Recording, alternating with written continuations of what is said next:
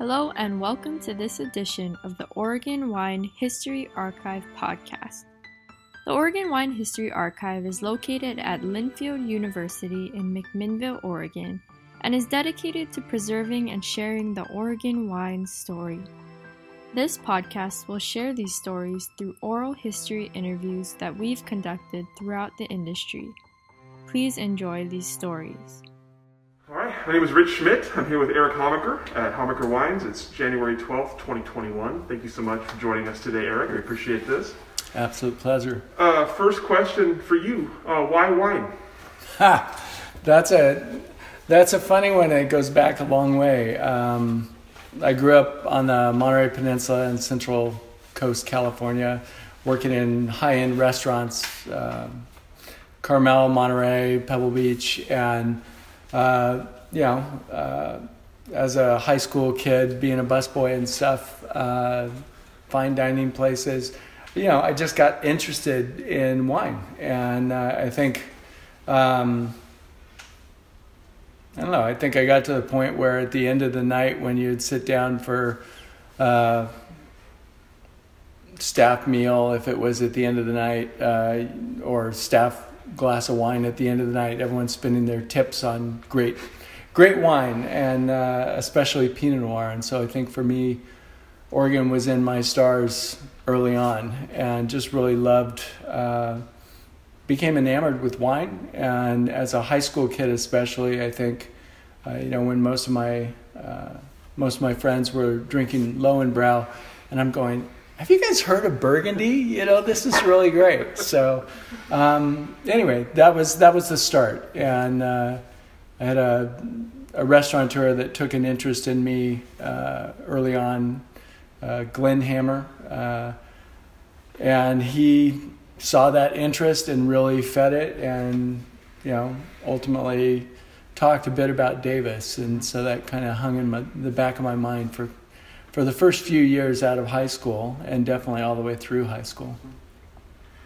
When you say fed your interest, I'm curious how that took place. Was it about wine as a beverage, or more wine as like a pursuit of study?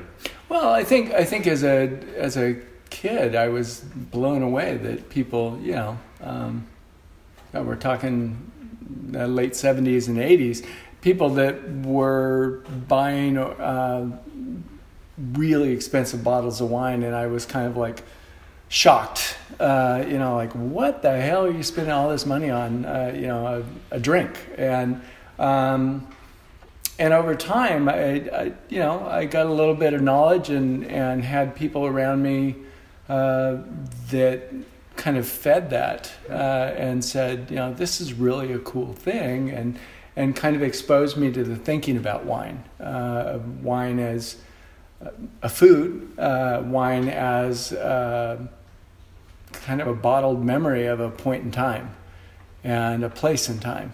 And it grew from there. Mm-hmm. And that was it, for sure.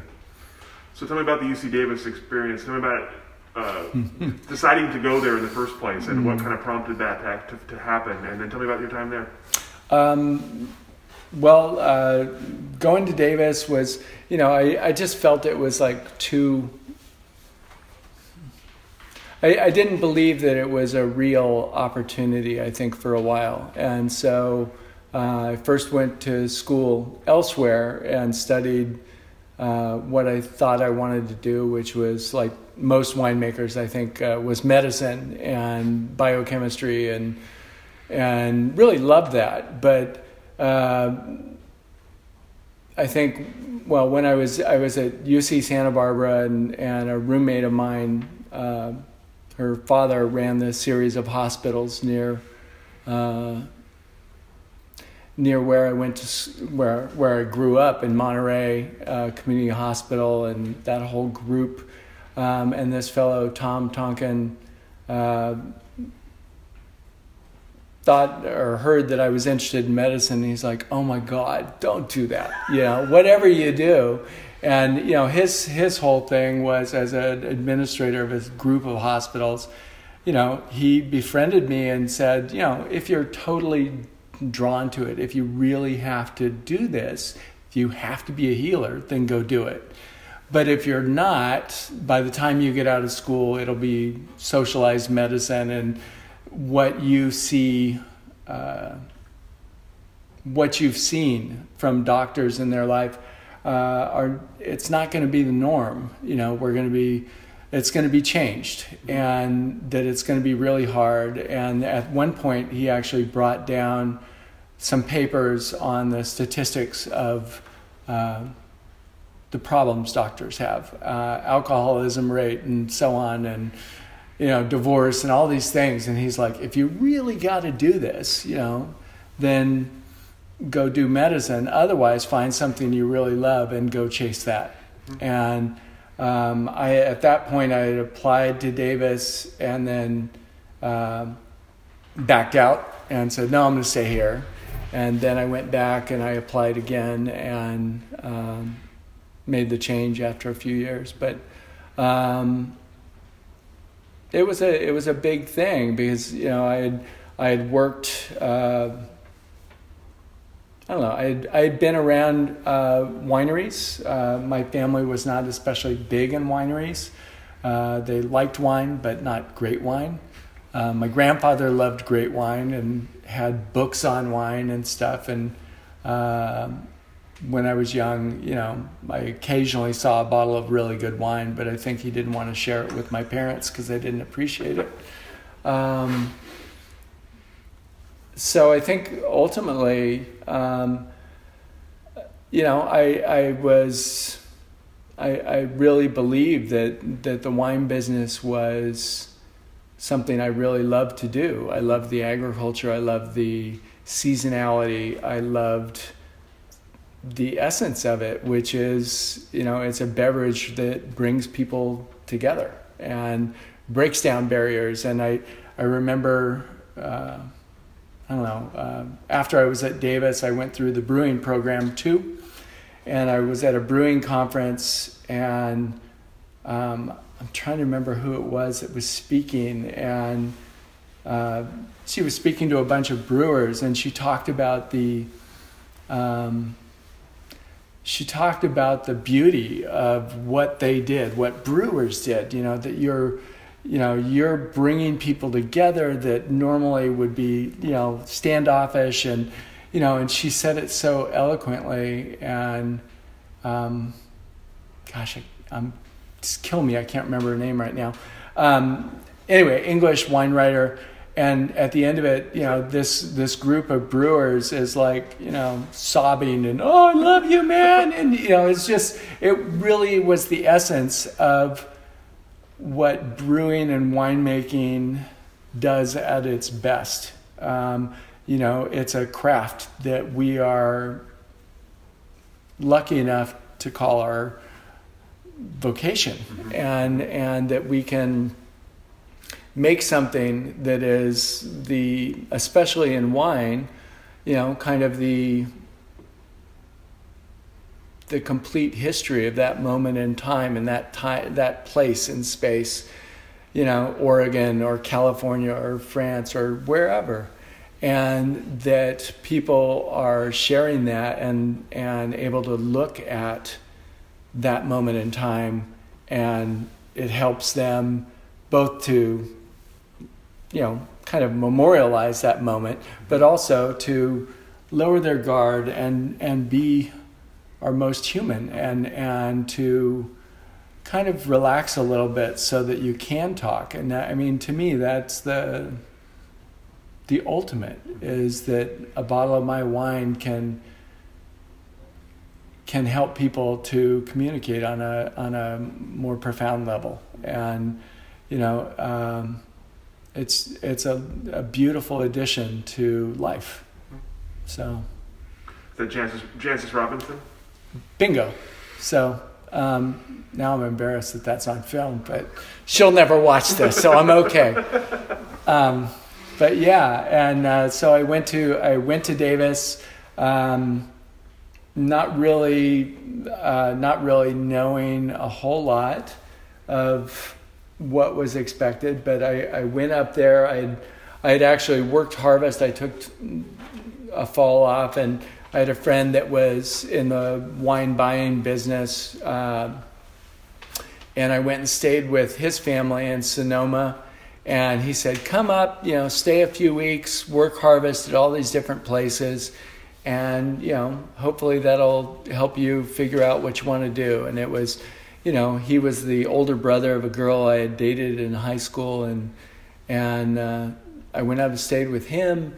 And the very first place I went was, man,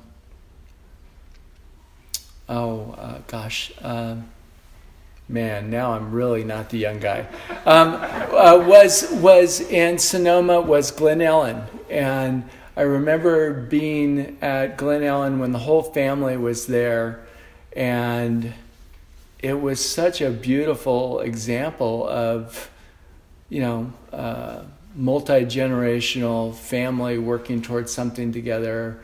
And it was just beautiful. And I was enchanted. I was totally enchanted. Working on the processing line, which wasn't much. It was a plywood sheet painted with food grade white paint or something, and there were 12 of us, pushing everything down the line.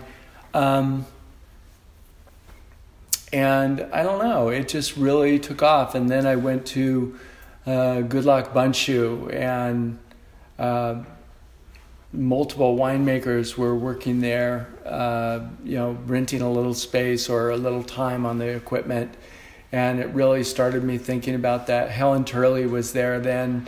I remember sitting with her, and I didn't, at that time, it probably took years before she was even, famous. But the fact that this woman would take the time to talk to me about, well, kid, it's not such a shitty option for a life choice, and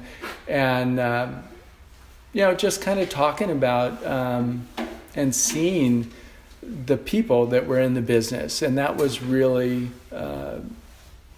amazing. And I had this love of wine, but I'd never really seen the production side of it. And I think that that fall was really the fall that did it for me. That must have been, 84 or something like that. And then I put in the application to Davis, and I went the next spring, transferred at Easter from UC Santa Barbara to UC Davis. And I'm a skier, and I had spent a winter, teaching skiing and working at a ski resort, and I had met some folks there that were from Davis, and they're like, "Oh yeah, come live at our fraternity." And I had no idea what I was getting into. I wasn't into the Greek stuff, and I pulled up Easter week at Davis, and I'm driving this little old Subaru from the 70s, and I pulled into the parking lot, and there were all these pickup trucks, and I remember being able to look underneath them, and I was I was suddenly what they called a termite. I was somebody who lived in the house, who didn't really participate in Greek life, and I had become part of the Alpha Gamma Rho, the agricultural fraternity at UC Davis, which was both funny and I don't know. It opened my eyes a bit, but that's where I started. There was one other fellow that was a member there that had come up from California and was a wine guy. And you would probably know who it is. And he was a winemaker, John, I want to say Guerrero, down at Valley View, Southern Oregon, probably 30 years ago or so. Anyway, he was the only person I knew in Oregon. But, he had told me about how great it was, and I was really intrigued, but not completely sold on Oregon at that point. I ended up, going through the program at Davis, and one of my roommates, Brian Carlson, who's now making wine, I believe, in Michigan. But he was from Oregon and kept talking about Oregon wines and Oregon wines and Oregon wines. And we were in a tasting group at Davis, and it was pretty funny looking back on it now, especially with kids that are in college. And you have limited money, and yet we were all part of this group that was really trying to figure out about wine and feeling that our money was best spent to buy good wine so that we could know what the rest of the world was doing. Mm-hmm. And so there were times where we would, eat top ramen, but then go drink Romani Conti or something at a tasting. And at one of these tastings, Brian brought down a bunch of the Oregon Pinot Noirs from 1983, which was a great year in Oregon. And there was kind of just this collective silence as we all sat there and smelled these wines and looked at these wines. And I think for most of us, that was the first time that we had ever really tasted Oregon.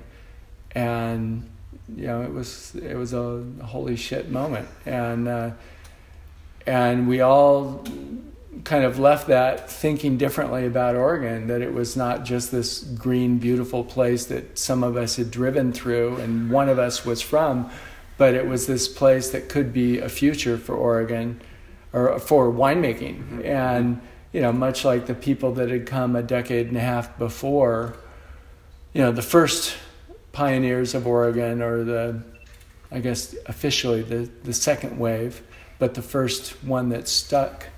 A lot of us were blown away by what we tasted, that these wines had distinctiveness and complexity and power and elegance and good acidity and balance. And they were in many ways reminiscent of maybe what we idealized about Burgundy, without, they definitely weren't Burgundy, but they were the closest thing we had ever seen to it.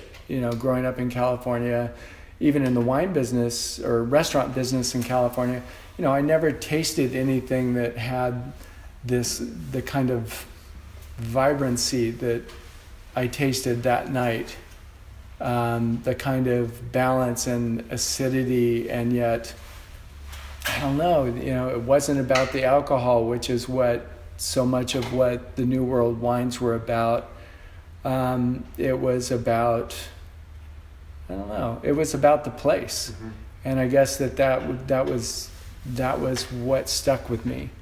Mm-hmm. And it was kind of funny, I always thought that, my roommate, wanted to come back to Oregon and have a little winery and, make 100 barrels of wine or whatever and grow his own grapes. And I kind of thought of that and thought, oh, that's so quaint, and I just didn't give it a real, I just didn't consider that as a possibility. And I think that, I don't know, maybe it was Californian exceptionalism, that we really, or I really just sort of blew it off. But I was really intrigued by Oregon. And so I wanted to come up here, and I ended up, graduating from Davis after, numerous times of dropping in and dropping out, and going off to travel, to basically use the recommendation and the door opening ability of being a student at Davis and being specifically a student of Roger Bolton's or Ann Noble's, opened a lot of doors around the world. And so I went off, and I would take off for a couple of terms and go work in Australia or to go travel in Europe. And that was a great part of Davis, especially back then, was the ability to kind of open doors around the world, because it was perceived and as such a high, I don't know. It was really viewed favorably, and it was a great school and a great education. I think that there's a lot of places like that now, which is great. But it opened a lot of doors for me. Moving around the world, I could work, I could earn money, and finish harvest with a bunch of cash and then go back to school for a bit. And it's funny, even to this day, I still, see people and, classmates. It's unusual, I think, for most majors that you keep seeing your classmates from college, and I do, and I still get calls and, emails and so on, and they're like, yeah, we were in the same class. And it's like, what year did you graduate? And it's like, I think there's a group of about 5 years that they all think I was in their class. So, I was there and then I wasn't, and then I was there and then I wasn't. I couldn't tell you, other than that one roommate that I graduated with, I couldn't tell you who's in my class from back then. There were like 7 of us that graduated that year from Davis. But I know so many people because I was in and out of the program for so long. I did the brewing. I did winemaking. I worked for Ann Noble for, I think, 2.5 years in her sensory lab, which was life-changing in terms of kind of looking at wine so scientifically and kind of pulling it apart. And it's kind of especially fitting, I think, that when I was working that first harvest in Sonoma, part of my research that time was to go to Davis and talk to people and see. And I showed up in Ann Noble's office, and she's like, she was pretty gruff. Okay, who are you? What do you want to know? Do you want to knowledge your viticulture? And I'm like, I don't know. I want to make wine, And anyway, working in her lab really made me think about wine differently. And I think oftentimes that my way of thinking about wine is so impacted by that experience that I look at wine and I look at taste and smell and texture and your mental processing of all that you can see that came directly out of that time working there, tasting and setting up tastings for people. Yeah, it's one of my frogs. Yeah, no, there's a bunch of them, and if you actually look at I don't know, you talk to any Frenchman, a frog in the cellar is considered really good luck. So I do everything I can to keep them safe. So I went through the program there. I worked with Roger Bolton quite a bit, who was a big force. I don't know, had a big impact on me as an Australian. And when I was talking about going out and working around the world, and he's like, well, you have to go to Australia. I mean, it's, you get 2 a year. You can work southern, northern, and so it was real obvious to him that that's where I needed to go. And when I did that the first time, it wasn't very common. I mean, it was writing letters and maybe making calls, but it was pretty unusual to go down and work down under and then come back and work here.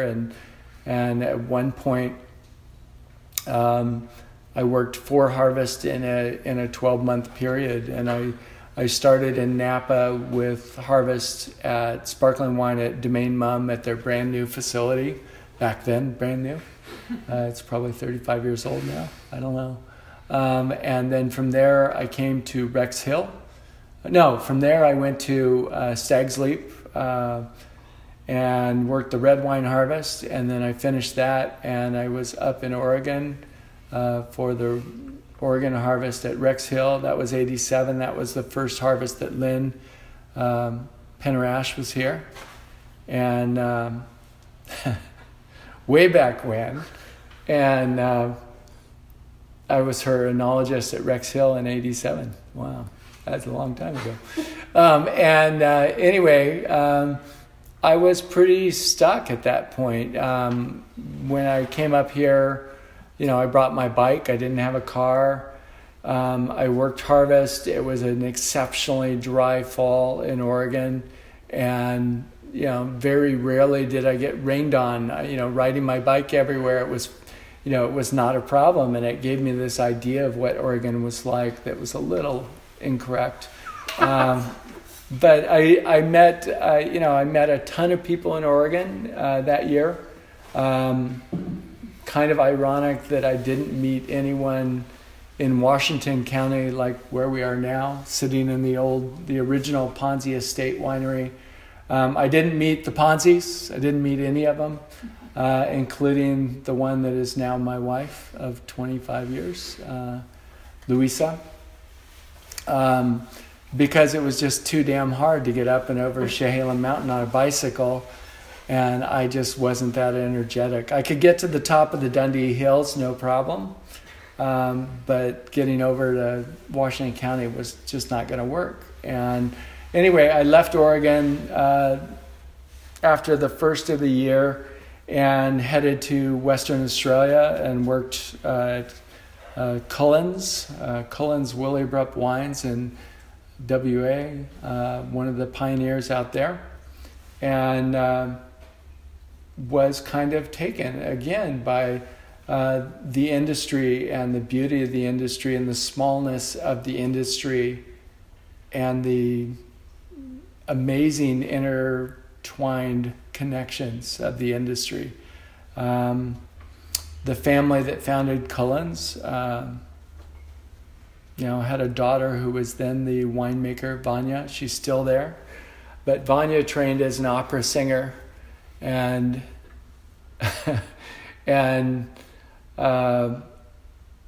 one of those connections was she sang at the wedding of Veronique Drouin in Beaune. And, I had met Veronique here, and then I go there, and I meet Vanya. And anyway, the world kept getting smaller and smaller, and kind of more lovely and more lovely. And it still feels that way to me today, which is, I feel totally blessed to be able to be a part of it. So I worked around, I worked there. I ended up finishing at Davis at some point, worked in Napa for a while, a few jobs, went to work at Chalone Vineyard, got a phone call from Dick Graff, one of the, icons of winemaking in America, especially, if you kind of know the history of the 70s. He had worked at Romani Conti. He was I think he was a Harvard guy, and kind of a crazy man, and for Pinot Noir and Chardonnay producing in California, he had done some really amazing things. And one day I got a phone call during bottling, and I'm frantic up in Napa at a now defunct winery called St. Andrews, and I get this phone call, and it's the bottling line's going, and it's going, "Hi, this is Dick Graff," and it's like the Dick Graff, and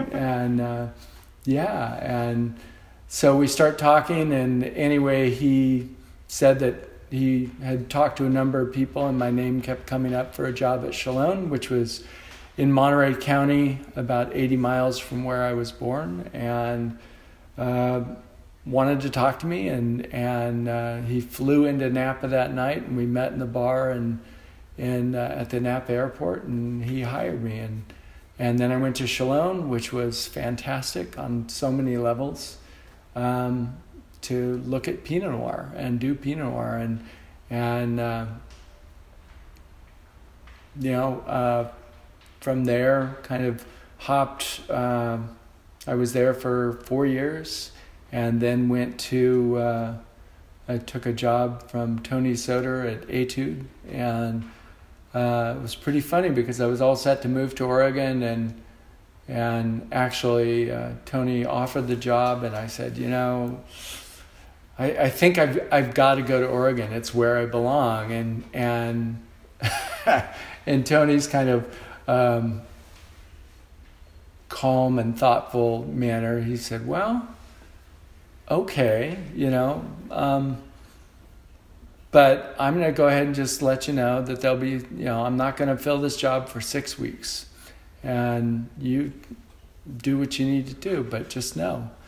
And I came up here, and I was supposed to I was supposed to work at a winery called Veritas, and I showed up, I think in March or April of that year, and Veritas sold to an unknown guy, Harry Peterson Nedry, and Veritas became Chehalem.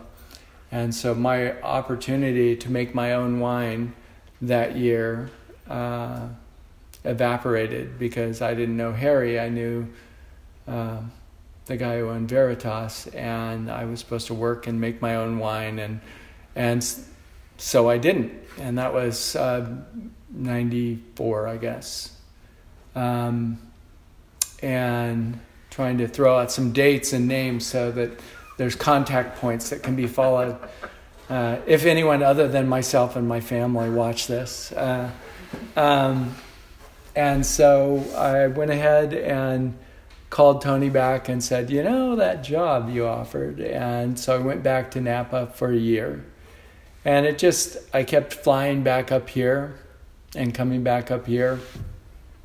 One of my last things I did at Chalone before I left was, I had been on vacation up here and had accrued a lot of overtime and a ridiculous amount of overtime. And so I was given an extra long vacation. And so I came to Oregon to go fly fishing and was going to try and fish every river in Oregon, or some crazy thing.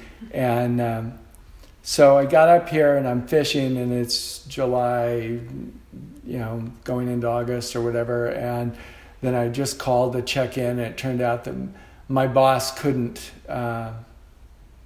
make it to an event in Oregon, and would I go ahead and just go?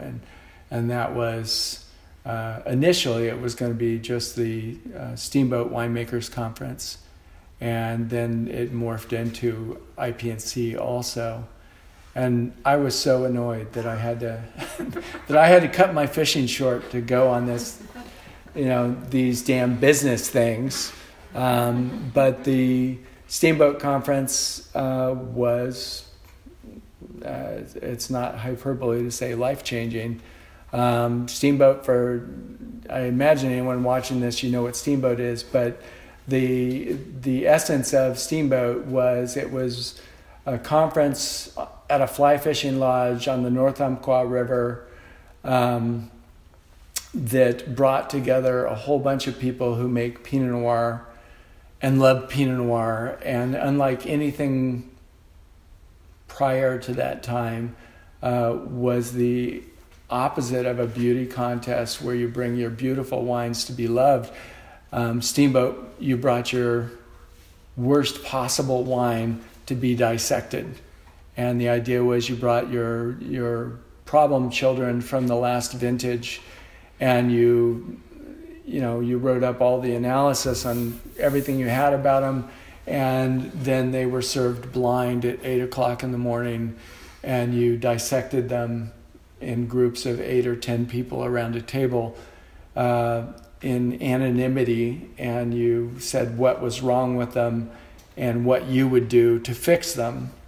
And this got to be about 70 people a year that would show up there, and it was Pinot Noir winemakers from everywhere that makes Pinot Noir.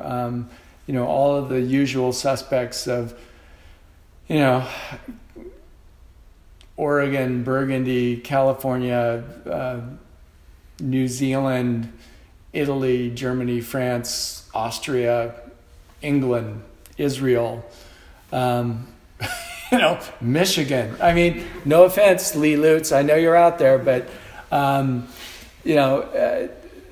it was people from everywhere, and you would sit there and really focus on these wines. And I loved the camaraderie of it. I loved the tasting. I mean, it really appealed to me from my time at Davis as a technical taster. And I would taste the wines, and I would go through all the things I smelled in them and all the textures I felt in them and all the, very Davis-like in my analysis and very complete. And the very first day at the very first table, one of the very first wines served was a wine from Oregon, and I described it as having the salty, iodine-like freshness of a Miyagi oyster. And the woman sitting across from me looked at me, and she knew it was her wine. And so we kind of discussed for a minute, and then her first thing she said, I can be bleeped on this, but the first thing I remember hearing was, "What the fuck do you know? You're trying to make Pinot Noir in California." And anyway, 25 years, 4 kids, a bunch of businesses later, it's fair to say that was Luisa Ponzi. And, trained in Burgundy, and we have always looked at each other in a number of ways. But one of them for sure is the first person and maybe the last person we call when we encounter a problem with our wines. She can sit there and call me a Davis technocrat, and I can say she's a Burgundian lemming. But the bottom line is there's a lot of ways to learn what you learn. And that, again, that's one of the things that I find so amazing about Oregon, that we have people with degrees and advanced degrees, and we have people that just learned it from doing it for their whole life, and their father learned it in their life, and so on. And there's a lot of ways to do things, and I love that, and I love constantly talking to people and finding, oh my God, I hadn't even thought of doing it that way. And it's one of the things I love about the wine business is all the, as we're young and searching, I think especially in Oregon, but I think around the world with small producers, there's much more an interest in helping and giving a hand up and mentoring, as opposed to worrying about somebody stealing your secrets. And I think, Zelma Long was quoted as saying, there's 1,000 decisions that go into a bottle of wine. And I think that was so, such a huge understatement that, there's, there's a gazillion decisions that you have to make to go into a bottle of wine. And if you don't make them, they'll make themselves. But I don't know, I think it's really interesting to kind of look at winemaking as an experiential thing that people, they can go to school and they can get a bunch of knowledge really quickly, and that's great. And maybe that opens some doors for you. I worked for Mondavi for a while as a research enologist. And, I think to get hired on at Mondavi, back in the 80s, if you didn't have a degree from Davis, you weren't considered. And I think that, all that's changed. It's pretty interesting, because I think that the people that, if we look back, especially in Oregon, it's pretty easy to see, yeah, okay, this guy went to Davis and this guy went to Davis, or this woman or whatever. But there's so many other people that came up that have added to the story that didn't have a formal education in wine. And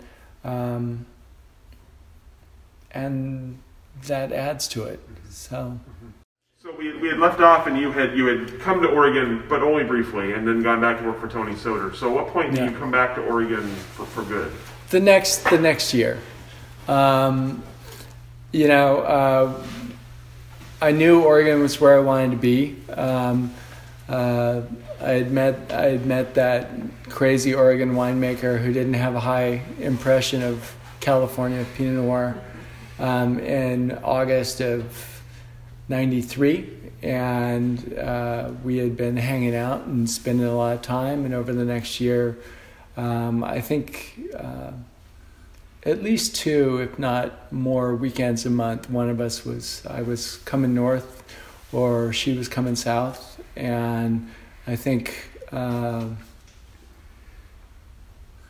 don't know. We always talked about a lot of things. We didn't really talk about winemaking at that point. And I think that, one of the biggest surprises to Louisa was when we walked into Salud together that fall of '93, and it was held at Atwater's in Portland. And we got out of the elevator, and as I walked in the room, all these people kept saying, hey, Eric, and I'd stop and I'd talk, and by the time we got to her table, it's just like, how the hell do you know everyone here? And it was kind of funny. I had been coming to Oregon quite a bit in the previous 4 years, and had actually been in Oregon. Gosh, that was November. I had probably been in Oregon 12 times that year. I had talked with Peter Kircher, who started Golden Valley Brewing, and had looked at doing that because somehow Peter got a hold of me. I was on some list of brewers / winemakers and people that were interested in Pinot Noir, and so Peter had called me when I was at Chalone, and I had come up here numerous times, and I don't know, I'd just been looking at every opportunity to move to Oregon. And that night going into Salud, and she's like, you've actually been thinking about this? And it's like, yeah. But one of the people that I continued to talk to and keep in touch with was Hal Medici and the Medici Vineyard in Newburgh. And I had kind of kept in touch with Hal and Dottie from when I worked up here in '87. And, one of the older vineyards overlooking Newburgh. And, Hal had this huge barn that was really a parking garage for vehicles and boats and, I don't know, everything else you put in a barn. And he had mentioned to me a number of times that he wanted to start a winery. And so we started talking about, setting up a winery on his property in Newburgh. And Hal has always been difficult to get to commit to anything other than just an opinion. And so to get him to go ahead and move forward was, a little bit dramatic, I think, is not an understatement. But ultimately, he said, yeah, I want to start a winery, and he has this beautiful vineyard there. And so he commits to it, and we start working towards that. And so, I think it was obvious to Tony that my heart was not in Napa and that Oregon was where I wanted to be. And so I said I was leaving and coming back. And So I was in Napa that time, just about a year. And by the harvest of 95, we had transformed house farm parking garage into a winery. And, that in itself was pretty funny because Hal, as a, he's, again, the cross connections of the industry. Hal had worked at PCC as a math teacher, and worked with Dick Ponzi. And, anyway, Hal was a do-it-yourselfer and is a do-it-yourselfer.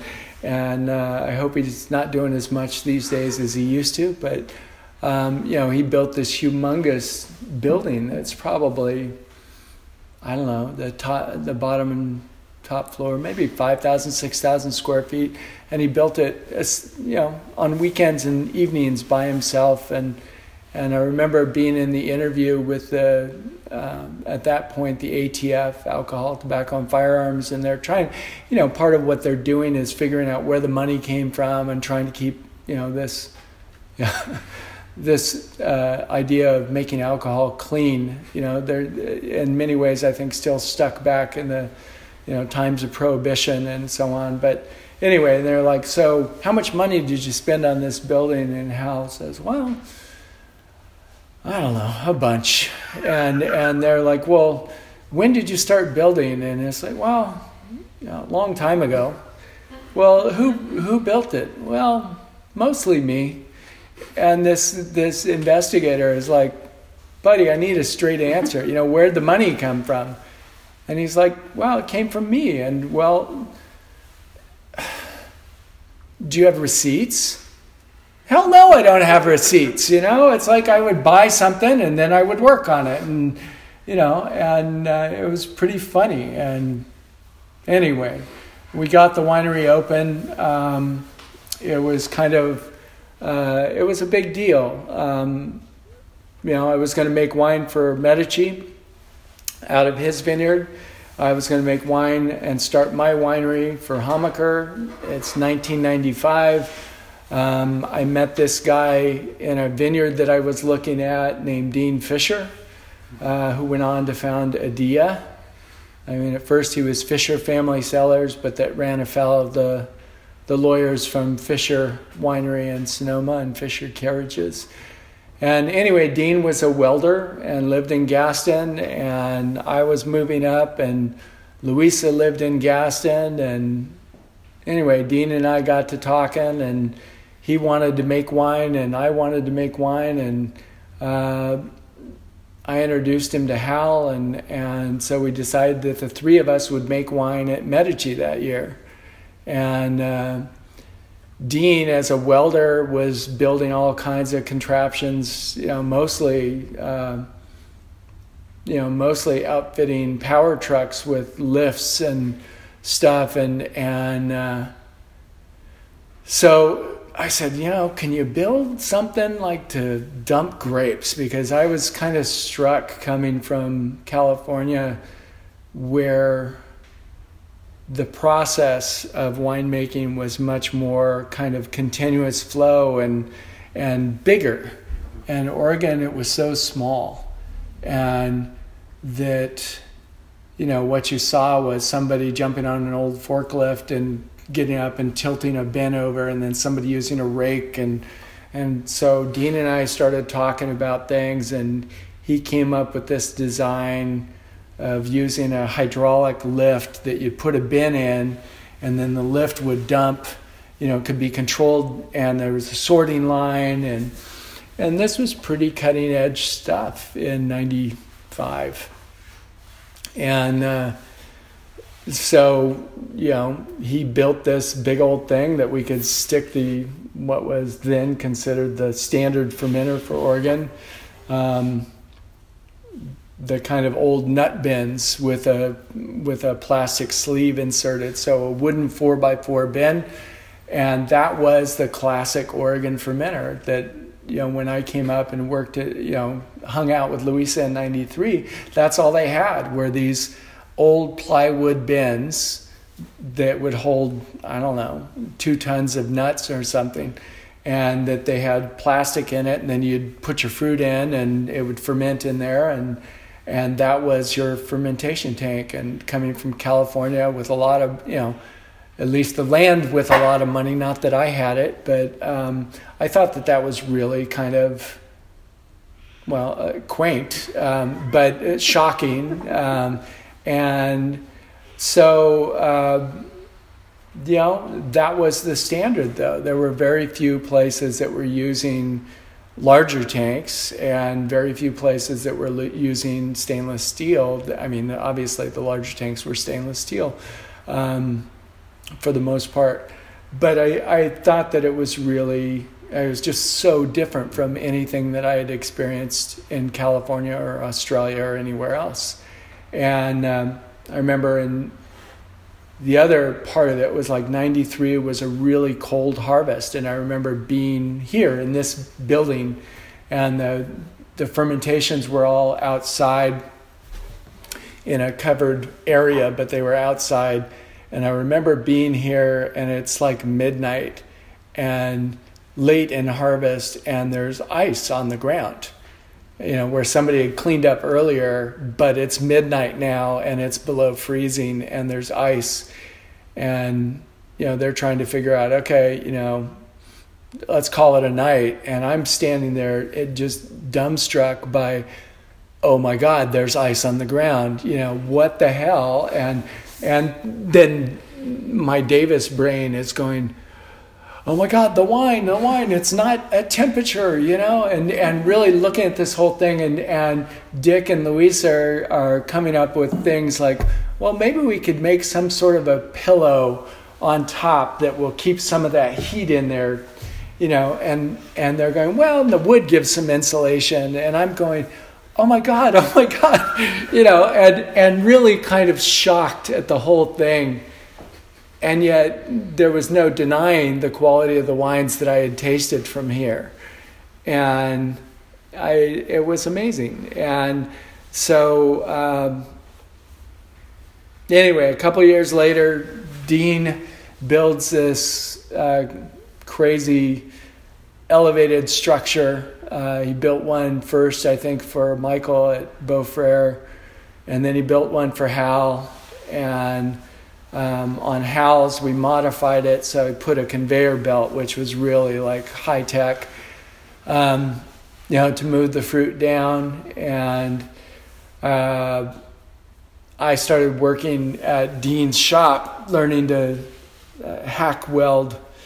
Actually, I learned to grind a lot at Dean's shop, more than I learned to weld, because my welding was so bad. But one of the things that I did was I bought a press, like a 40-year-old press from a winery down in Healdsburg. And I brought it up, and it was for Medici. And I took it to Dean's place and completely took it apart. It was an old Wilmus, like WP 1400 or something. And kind of bomb-proof, very simple old-style press with a bladder in the middle that you controlled the pressure on, and everything was pretty much manual.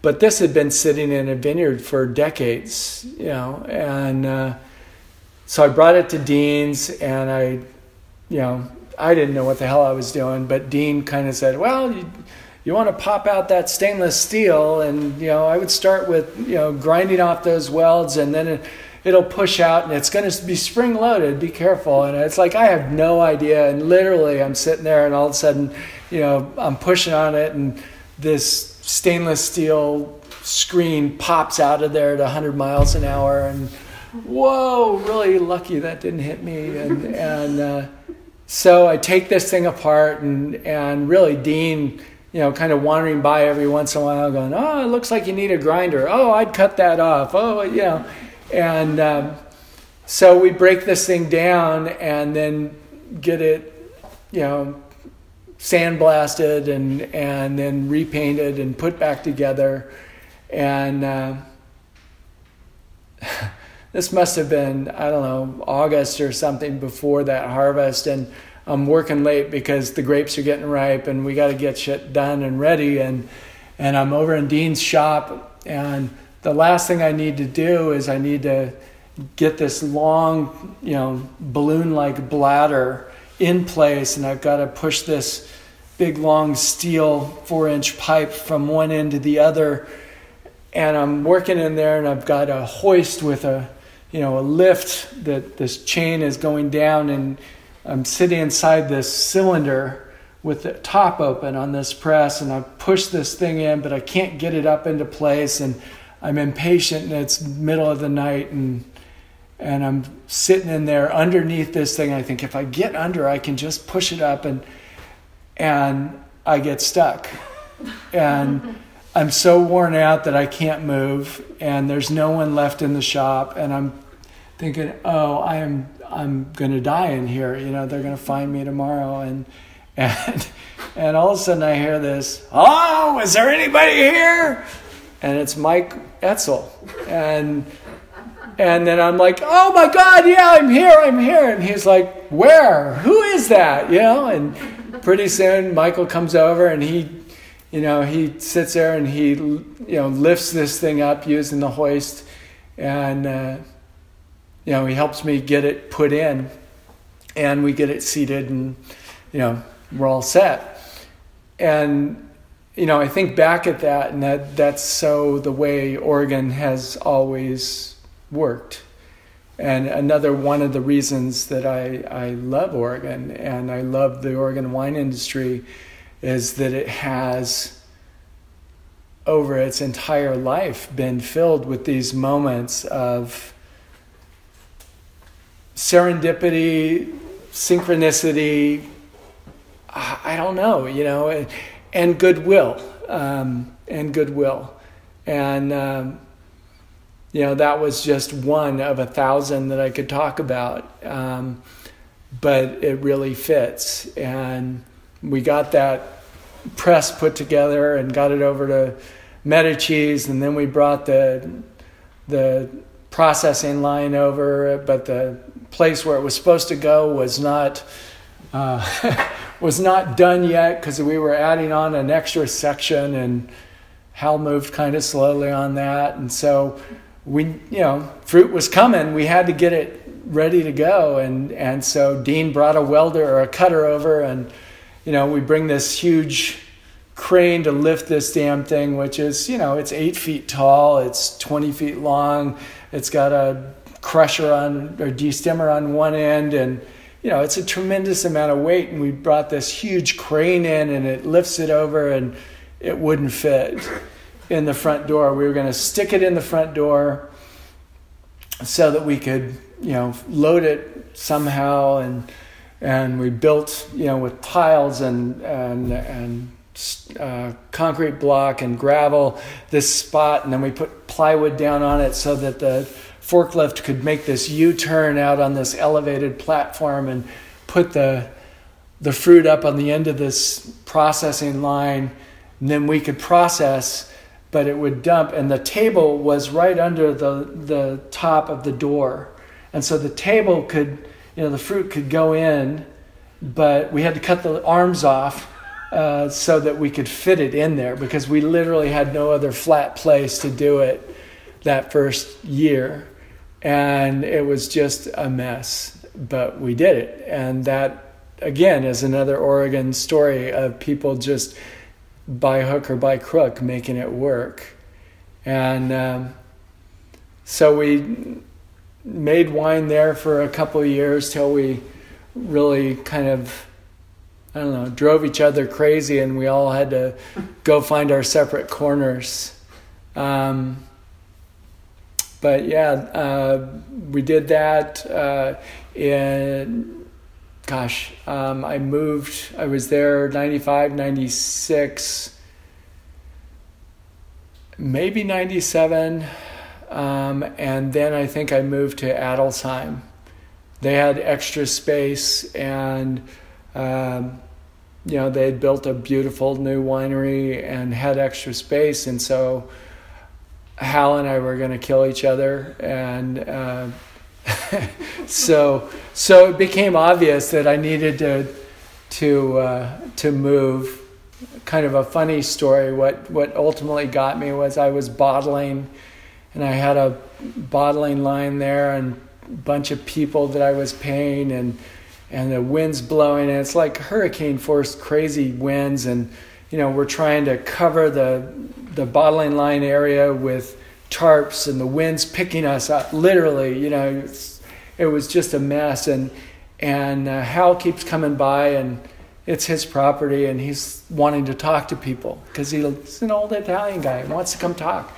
And I keep saying, Hal, you can't talk. We got to keep moving. We got to, you can't talk to this guy. Well, he's on my property. Well, I'm paying him. And anyway, so we get into this, and finally, I'm just livid, immature, poor, and I'm looking at Hal spending my money and driving me crazy, and so I probably not very nicely said, you need to get the hell out of here, or worse.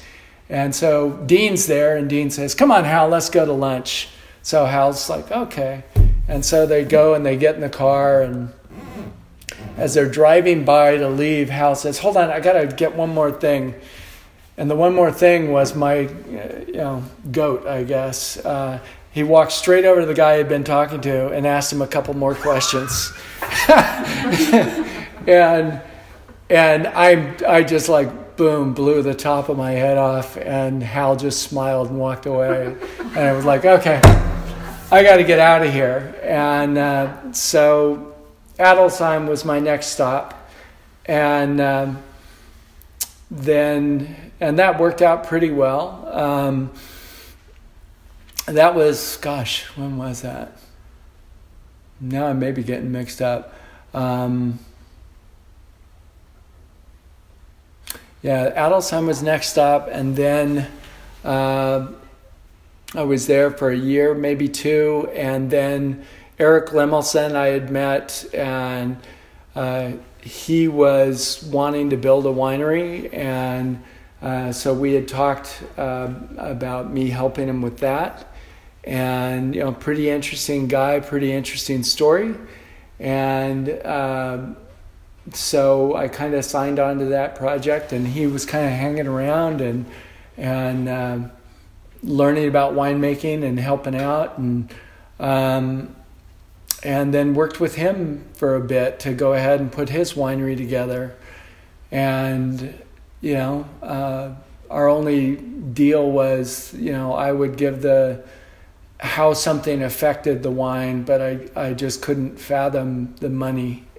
And so I said, I can design things and I can say how it affects wine quality, but I can't talk about price. And so that was kind of how we worked, and ultimately, built a beautiful winery with kind of a fitting, crazy piece of equipment that really fit with the story of Lemelson. And I'll leave that for other people to explore, but it's, that processing equipment was really in lieu of another floor on the winery. And it fit with where, what Eric's father had done in terms of invention. And there were so many parts of that project and that processing line that literally, up until they built that, professors of metallurgy said that couldn't be done the way that they built that, and the rings of stainless steel being bent and so on. So that was a really amazing time and fun to be a part of. And then I was approached by a guy named just thinking about this time is so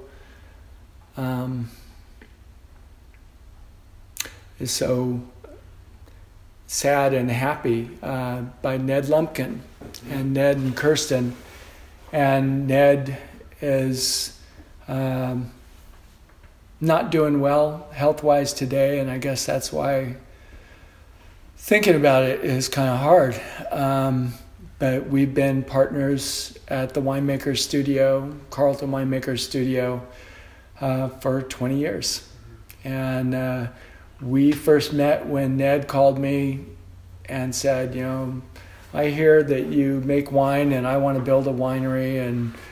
And I'd had a lot of people kind of approach me with the idea of becoming partners, and I didn't want a partner in my winery. And because I wanted to make choices that were not necessarily easy to see for a lot of people. And so I felt I needed to keep it small. And Ned said, no, I want to be partners in a facility. And what Ned had was a vineyard that he had planted, Lazy River, outside of Yamhill. And he had been a contractor in Seattle and had been incredibly successful in the contracting. And he saw that he needed to build a facility that could, where he could make his wine. And he had seen the numbers that building a facility for yourself didn't work. The economics didn't work. And so a mutual friend in Seattle introduced us, and I went out to meet him one day, and we had lunch that his wife Kirsten made in their vineyard shed at the top of their vineyard, and it was a nasty, cold Oregon, wet, winter, blowy day, and we drove all the way up there, and I'm just thinking, what the hell am I doing? I'm so cold and wet, and this is ridiculous. And we get up to this little vineyard, tractor shed, and to the side of it is this other small building that would fit 2 of these tables maybe. And he opens the door and says, "We're here." And Kirsten turns to me and smiles and says, "Oh, good, I've got the soup ready." And I'm looking, and I'm really just shocked. And they've got this little wood stove in there, and it's a table with benches around it, and she's cooking soup and has bread and a bottle of wine. And I was just like, oh, thank God I'm out of the rain, and thank God I'm here. And so we talked, and that was the start of the Carlton Winemaker Studio. We didn't know it was going to be in Carlton or be called that or anything, but we realized that we both needed a winery, and that we both had small wineries that we wanted some control over their future, and that I was very clear that moving around to other wineries really affected your wine making, because you're constantly going from big tanks to little tanks to tall, skinny tanks to fat, tanks, and that your quality changes, the character changes as you change all these things, and really wanting to build a winery, to build a place that my winery could be consistent. And that what I pitched to them was that to build a good winery, to be able to control temperature on our ferments and all this stuff, we had to come up with a different way than what was the standard, which was taking out huge loans and then, trying to pay the bank and essentially having a banker in your lap as you made every decision on your wine. And so that became kind of our starting point. They had a lot of experience in construction. I had a lot of experience in wine and winemaking, over 15 harvests at that point. I think that was where we started thinking about how the hell do we do this? And the idea of kind of the tech incubator style thing of, somebody shows up with a good idea and the sweat of their brow, but everything else is there. All the equipment they need is there, is where we started. Mm-hmm. And I was coming home from a friend's art studio, Ray and Jerry Grimm, a pretty famous artist couple in Portland, in ceramics and glass. And anyway, they had a studio called the Thurman Street Studio. And I was coming home from an event there. And this studio had all these different artists that, some were painters, some were ceramicists, others were doing other things. But the idea was that they were all in this one space, and they all had a little space of their own there, and then a common space that they could use for selling or other things when they needed more room. And that was really kind of what I was thinking about. At Etude, we had done a bit of that down in California. We had, at our winery there, we had maybe 5 wineries working together, but they were, a winery doing Pinot Noir and Carneros and a winery doing Syrah in, up in Oakville or up in Calistoga, or Cabernet in, somewhere else in the valley, or Merlot. And so everyone was doing different things. And so the wines were coming in at different times. And so we ended up with a very long harvest period, but it's like now would be the time you're doing winery X, and then you do winery Y, and so on.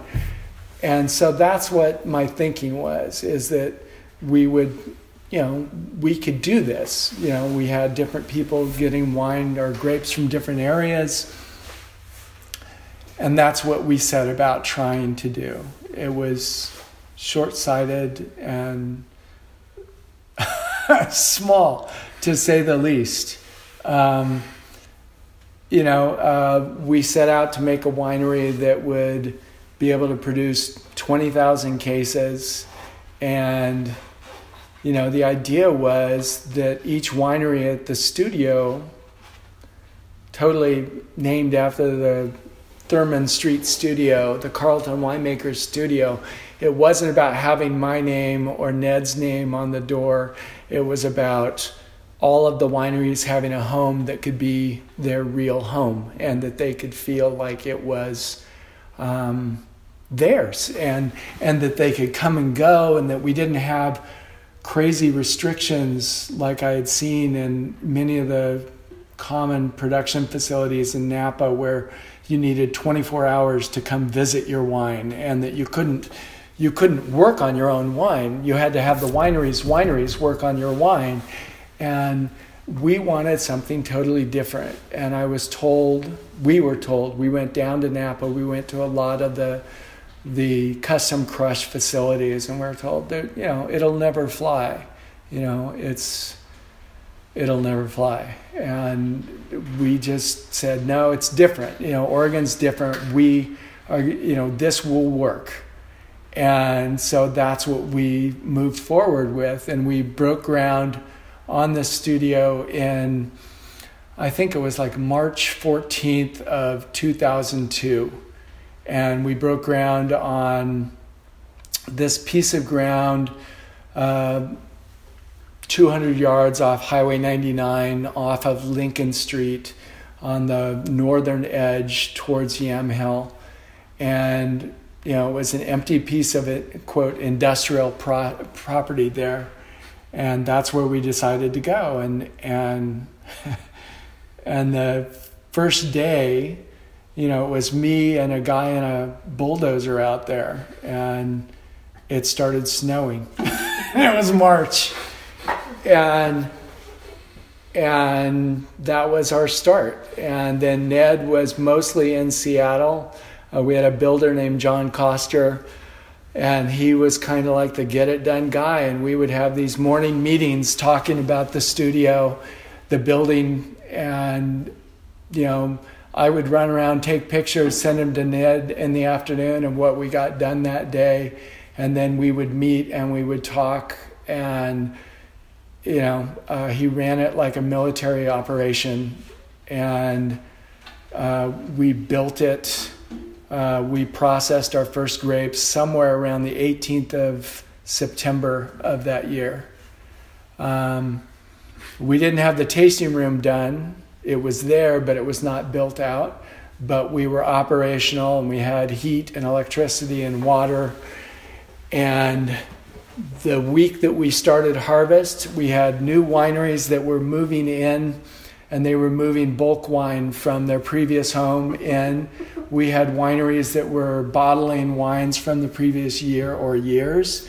And we had people bringing in, white grapes and the early stuff. Andrew Rich, bringing in crazy stuff from Washington or Southern Oregon that was already ripe. And there was a lot going on, and it was a mess. And I remember, again, there were winemakers there that had, traveled from, that were traveling from the Southern Hemisphere. There were a group from Australia that were there, and these guys are looking at all this. And I remember them just going, I don't know.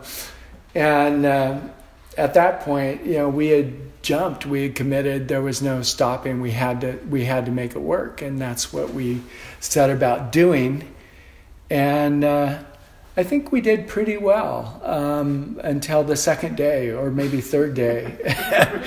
And the most expensive piece of equipment I had ever signed for was this really fancy German press, and all computerized and everything. And on its second load, I had some of my Chardonnay grapes in it. It died. And, I have 3 or 4 tons of grapes, which was my entire white wine harvest for the year in there, and it dies. And I was probably just silent. I was stunned. And reconsidering, God, how stupid, how arrogant was this to think that I could do this, that all these people said you can't go do this. And so I, of course, called the company down in Napa and said, get someone up here, and they dispatched a guy in a van with a bunch of parts, and he started driving up. And this was first thing in the morning. And shortly over the next couple of hours, I start getting messages from people and phone calls from people. And I think by noon, I had maybe a half dozen folks that had called me and said, I heard your press is down. You can redirect fruit to my place. We can process for you. Dave Page at Adelsheim, called and said, look, send over a flatbed. We've got, a 10-foot long press that we can load, and it's our second, and you can use it until you're up and running. And there were just so many people that really came to our rescue, because people saw us as Oregon and saw us in the Oregon light of trying to help one another. And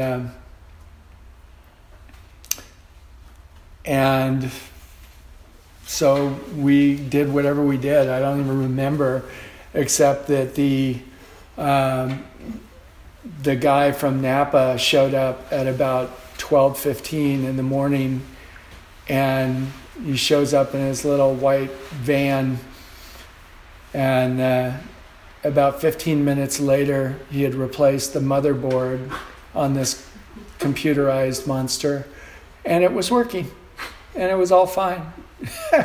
It wasn't any big problem. It was this little problem, but it was very precise in how it had to be fixed. And he drove for 12 hours, 11 hours, got here, 15 minutes later he was done, and we were up and running. And that was our start.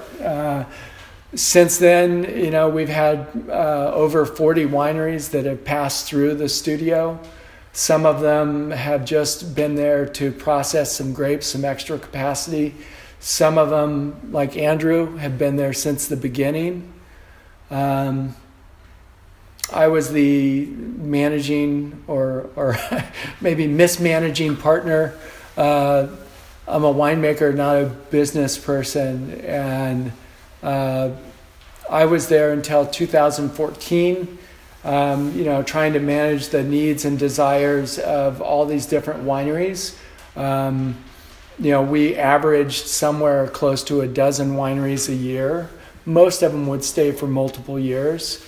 And the 2014, it was going to be a big year. You could see it out in the vineyards. In June, I was out talking to my growers and looking and talking to all the wineries, and oh my God, there's a lot of fruit out there. There's a lot of fruit out there. What are you going to do? Where, how are we going to, are you sure on your numbers, that you're spot on your estimates, because we don't have room for everyone's fruit if you're as big as mine. And everyone was certain that they were spot on until about 2 weeks before picking.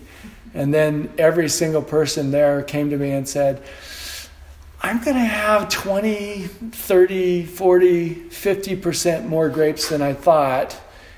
And just FYI. And so then it was like, okay, what are we going to do? And so I ended up bringing in a couple tractor trailers, loading all my barrels and my own personal tanks and all my stuff. And I moved out to make room, and it was still the biggest harvest that we had ever had at Chalon at the studio. And then I made my wine that year at Ponzi. They had moved into a new facility 8 years previous that they hadn't finished growing into. I thought, this will be easy. And then I'll come back to the studio. And this winery had been empty, no wine made here for 9 years or so at that point. And my mother-in-law and sister-in-law, Nancy and Maria, had both said, God, Eric, you should rent the old estate winery and make your wines there. And I had always felt obliged to support the studio and to try and make the studio run. And so I never wanted to pull my support from that. And in 2014, there was just no way that we could all be there. And at the beginning of 2015, there was so much wine there that there was no way that I would fit the next year anyway. So then I said, okay, I'll take over the winery facility at the estate and rent that from you. And Maria is like, you got to have a place to sell. You need the tasting room. And I'm like, I'm not sure I can make wine in the same county as you guys.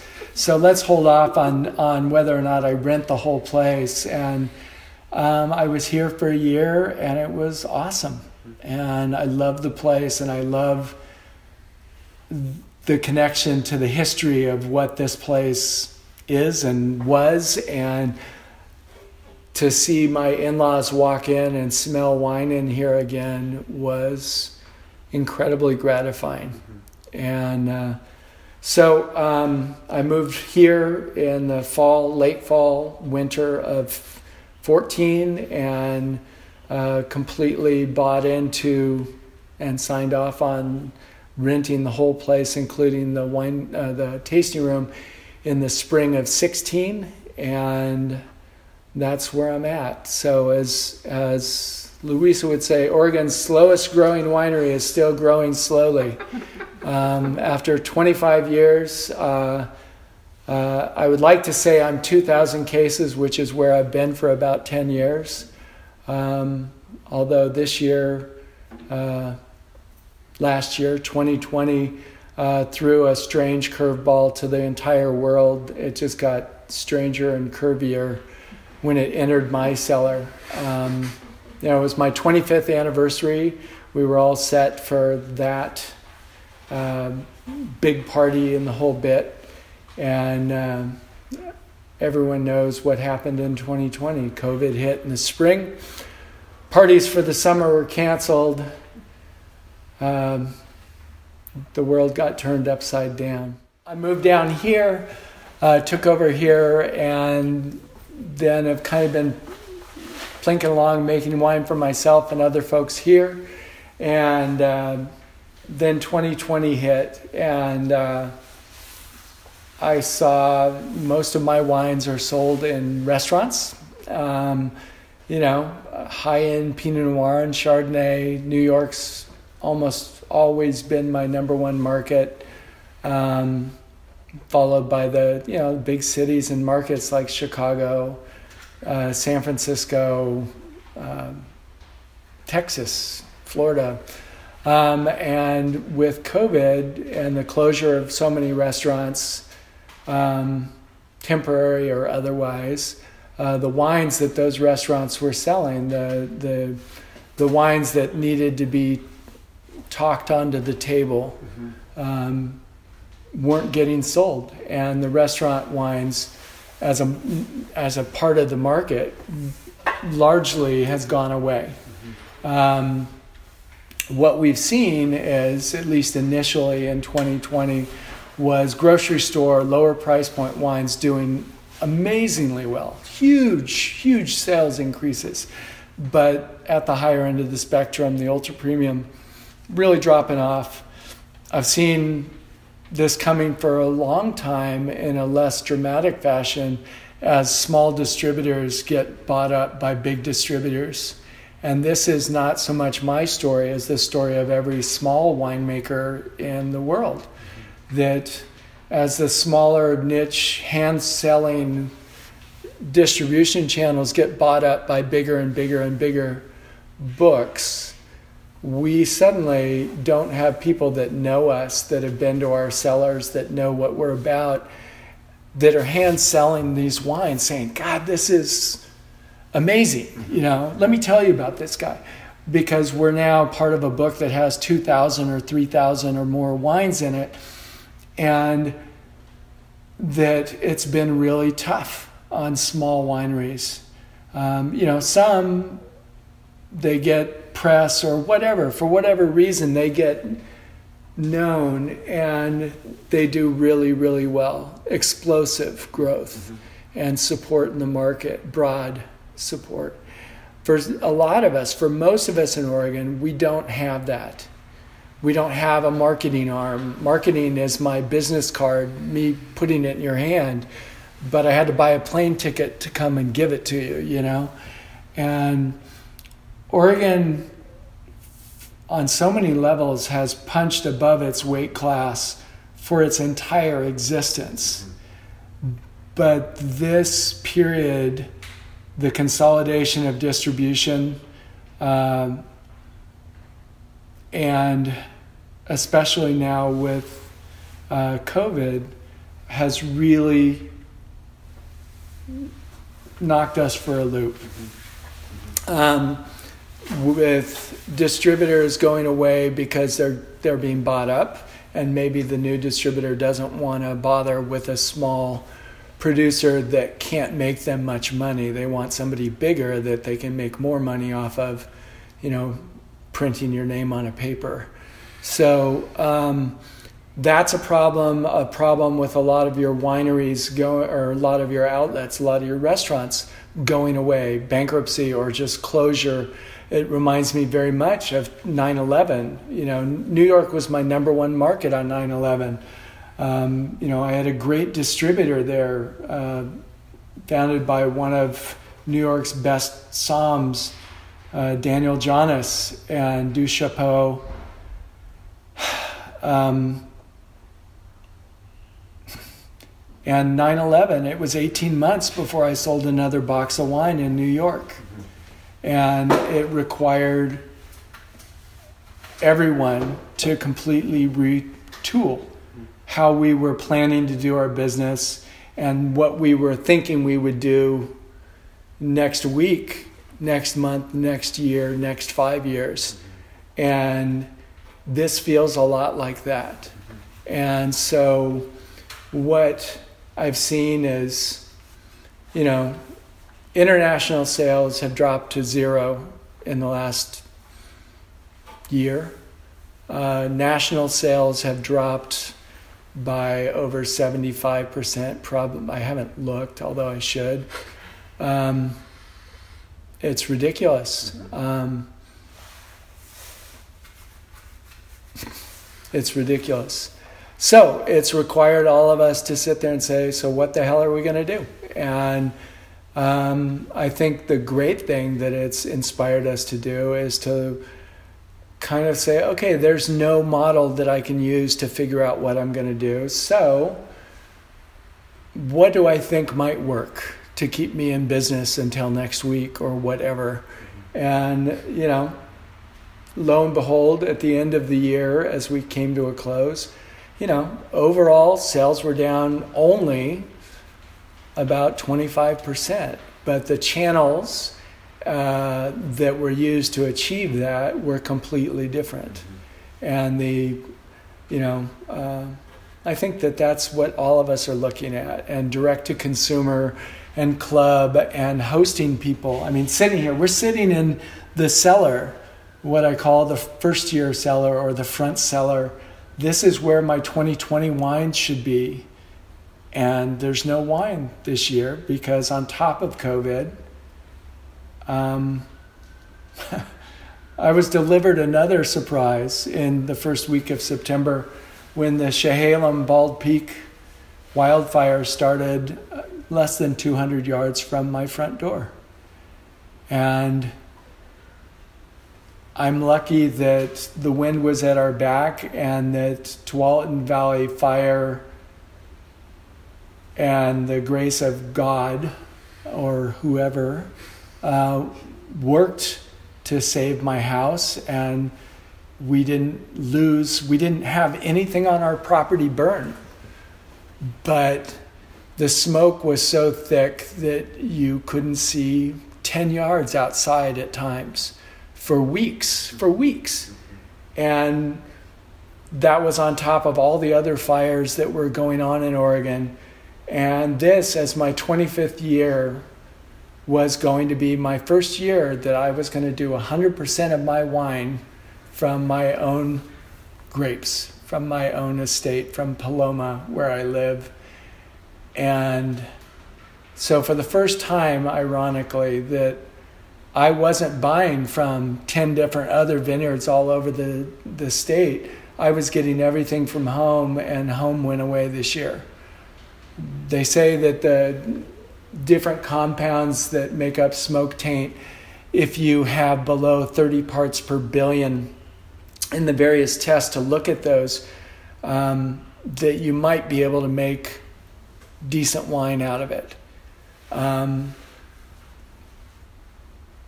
My vineyard had over 300 parts per billion. And so it was a lost cause. And, I didn't make any wine. It was the first time since I was 17 that I didn't make any wine at all, that my hands literally were clean and didn't have the Oregon winemaker black cracked hands. And it's sad, but at the same time, it's an opportunity, talking to friends in Napa and Sonoma that have lost their homes or lost vineyards or lost wineries, or new people that died in wildfires there over the last few years, demanded a pretty quick paradigm shift that maybe this is what COVID teaches all of us, that, it's a really shitty thing, but if you spend any more than about 5 seconds thinking about it, you're being wasteful. That it's about realizing what you have and what you don't have and going forward. And I don't know, I guess the other thing that reminds me of is a winemaker from the studio who was the very first person to sign on to the studio with me when it was still a dream, was Bryce Bagnall. and Bryce and Marcia Bagnall that started Bryce Vineyards. And Bryce and I had worked together for the Chalone Wine Group way back when, and Bryce was just, an amazing guy and an amazing winemaker and an amazing human. And when I told him about this crazy dream of going to Oregon and starting some sort of multiple winery thing, we were still at Chalone at that point. And he said, count me in. I am going to be there. I will write you a check today. And this is years before I had made that a common idea that I shared with many people. And Bryce became the first person to sign up for the studio, and a couple years later was stricken with ALS, Lou Gehrig's, and the industry, in absolutely one of its best moments, came together to support Bryce. And when we all heard that he was sick, and the call went out to try and put together some wine to help defray his costs, we literally had dozens and dozens and dozens of Oregon wineries that wanted to offer wine up, and we made the Bryce blend in, I think, 2003. And we were still blending as the bottling line was running because more people were showing up to give a little bit.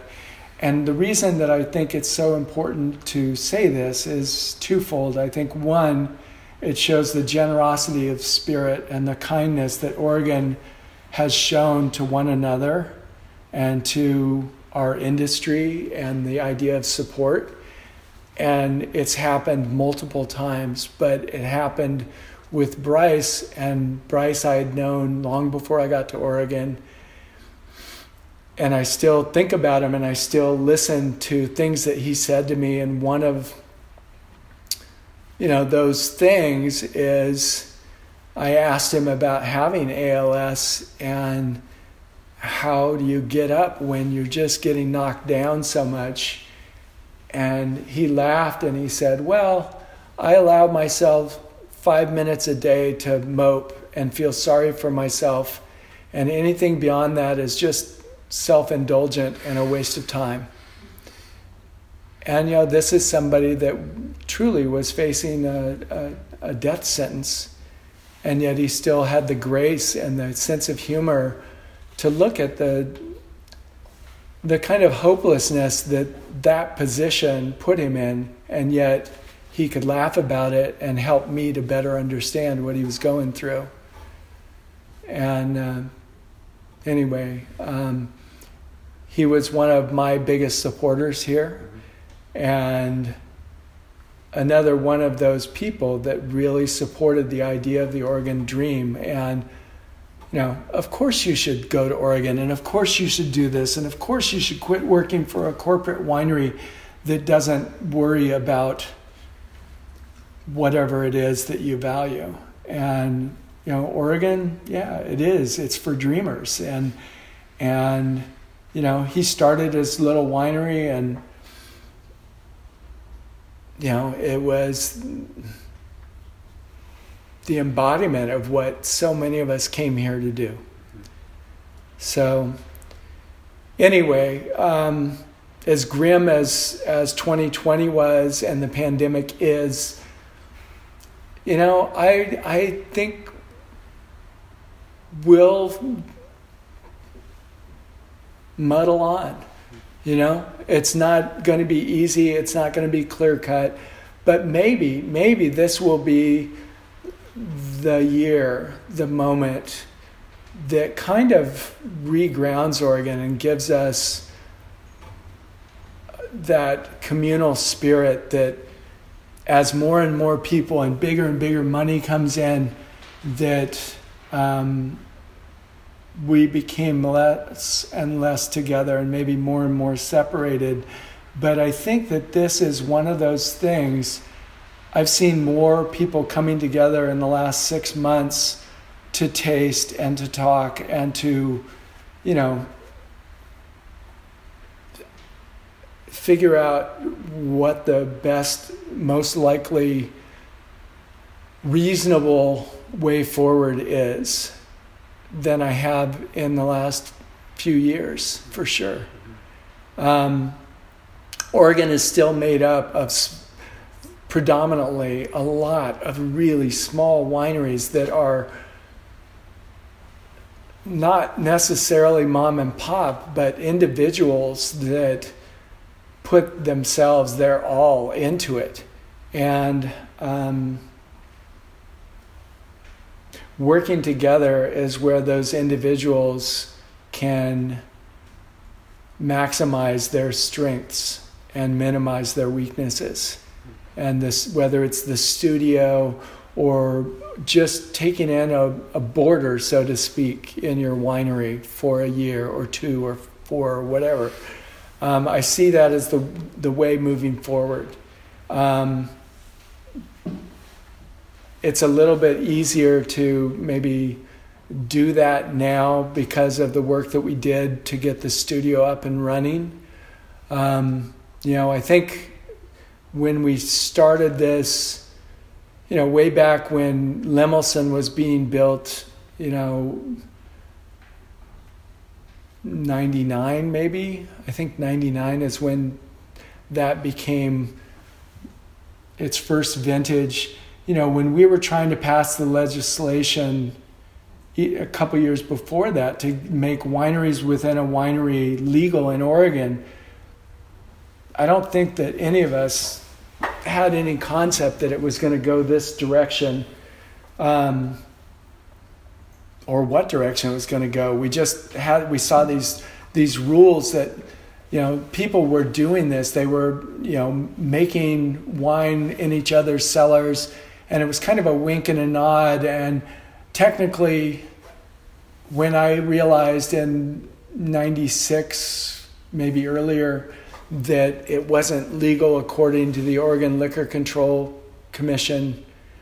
And at that point, even the federal ATF, what's now called the TTB, it was legal nationally to do this. You could see it being done in California, but it wasn't viewed as legal in Oregon. And we needed to talk about changing that, because the idea that we, myself, others would come here from other places and take our money and put it into a system that was technically illegal made no sense.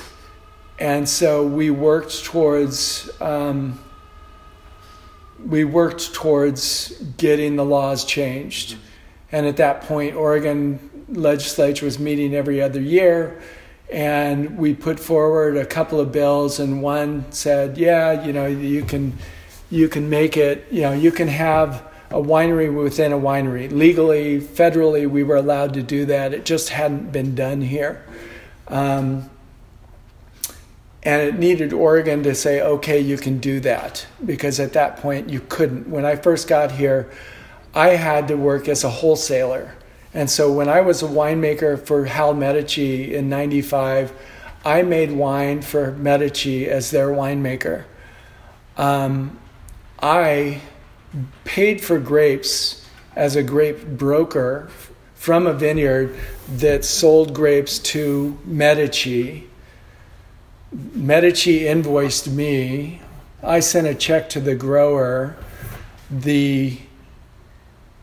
I made the wine from those grapes that I had been nurturing along out in the vineyard, and then I blended and I bottled the wine, and then I had to buy the wine back from Medici, and he had to pay me as his winemaker. And I think most of those were kind of like, when all's said and done, it's like, here's $1. Okay, here's $1, and we're done. And then I was a wholesaler. I wasn't a winery. I was a wholesaler. And as a wholesaler, I had the minimum amount that I could sell was 5 gallons of wine. So it was like 2 cases and so many bottles of wine to make a legal sell. So if you wanted to buy a bottle of Eric Hamacher's 1995 Pinot Noir, to sell it directly to you, I had to sell you 30-something bottles. And that was illegal if I sold you one. Yeah, it didn't make a lot of sense. Anyway, it was obvious it needed to change. And so I worked with a number of people, and I was kind of the poster child for it, and spoke at the legislature. And I remember working with Jess Lyons from Davis Wright Tremaine, a great advocate and double entendre there. He advocates for the wine industry, and he's a lawyer, and he's done a lot of great work for us. And talking with Jess and what we needed to do, and he kind of explained how this was going to go, and we were, we had written up this piece of legislation to allow this to happen, but then the brewing industry or the beer distributors, wanted their pound of flesh out of it, and so we had to split the bill into two. And anyway, there was a tremendous amount of drama around this. And it came down to that we had the opportunity to put a bill forward that would make it possible for a winery to offer a home inside their winery to another winery. And that was the bill that got passed, I think, in 97. What we wanted at that point was that, of course, the new winery would have a winery license that, when they finished working with the host winery, they could move and they could take their license with them to their new home and establish their new home there. And we were denied that opportunity by basically the person who was the head of beer and wine distribution, who advocated in the state capitol, who had way too much power, and it was a ridiculous thing. But I saw in that how sausage was made, and it wasn't pretty. And anyway, so I was all set to go appear before some committee and you'd say, I'm a small winery. I want to do this. I don't want to be a wholesaler. I'm a winemaker. I moved here to be a winemaker. I should be able to be allowed to sell my wine one bottle at a time to anybody I want. I pay my taxes. I do all this. And, and it's an orchestrated dance that I was so naive about that, okay, someone will bring this up and then I'll speak. And then someone will say, who seconds this motion? And then this other person, congressperson, member of the House, will say, I second this, and then it would be voted on and move forward. And the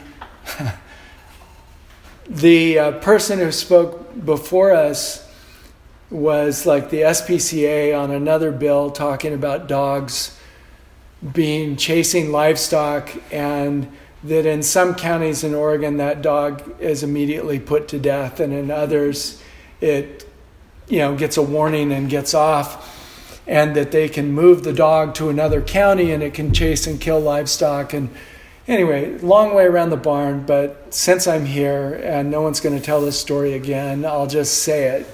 It was shocking to me that the SPCA and judges that had appeared and had to rule on this in their county said, the neighbor's dog chased my sheep, no harm done, but, a report was made, and so the dog is now on death row, and it's not right. So the SPCA and the vets and the judges said, let's just microchip these dogs so that we can follow them and their warnings can follow them, and if people don't do the right thing, ultimately the state will have to do something with these dogs. And, it seemed really reasonable. And then this lawmaker stands up and says, by God, today it's our dogs and tomorrow it's us. It's a slippery slope. And in light of what happened last week at our nation's capital, I look back at this moment and go, Jesus Christ.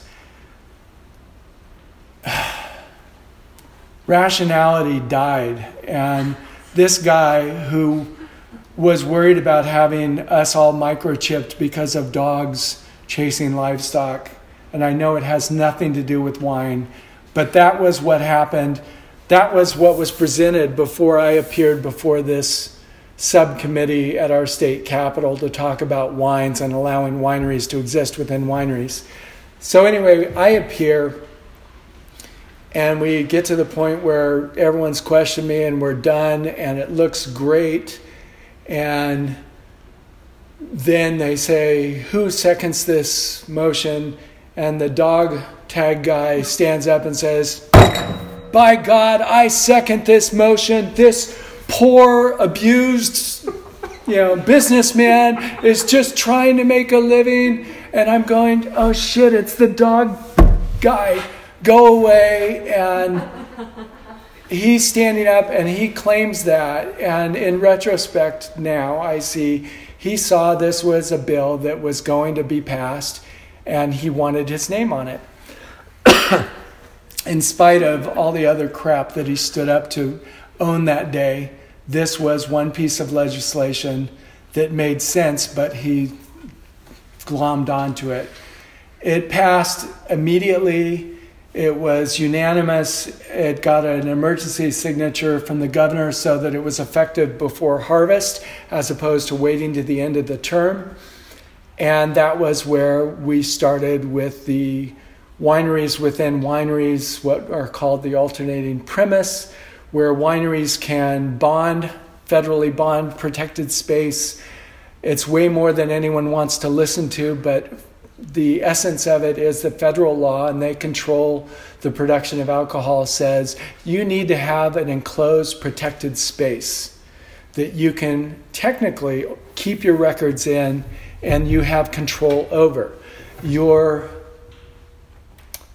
alcohol needs to also be protected, but it didn't say that it had to be in your enclosed bonded space. It said it had to be collected or safe.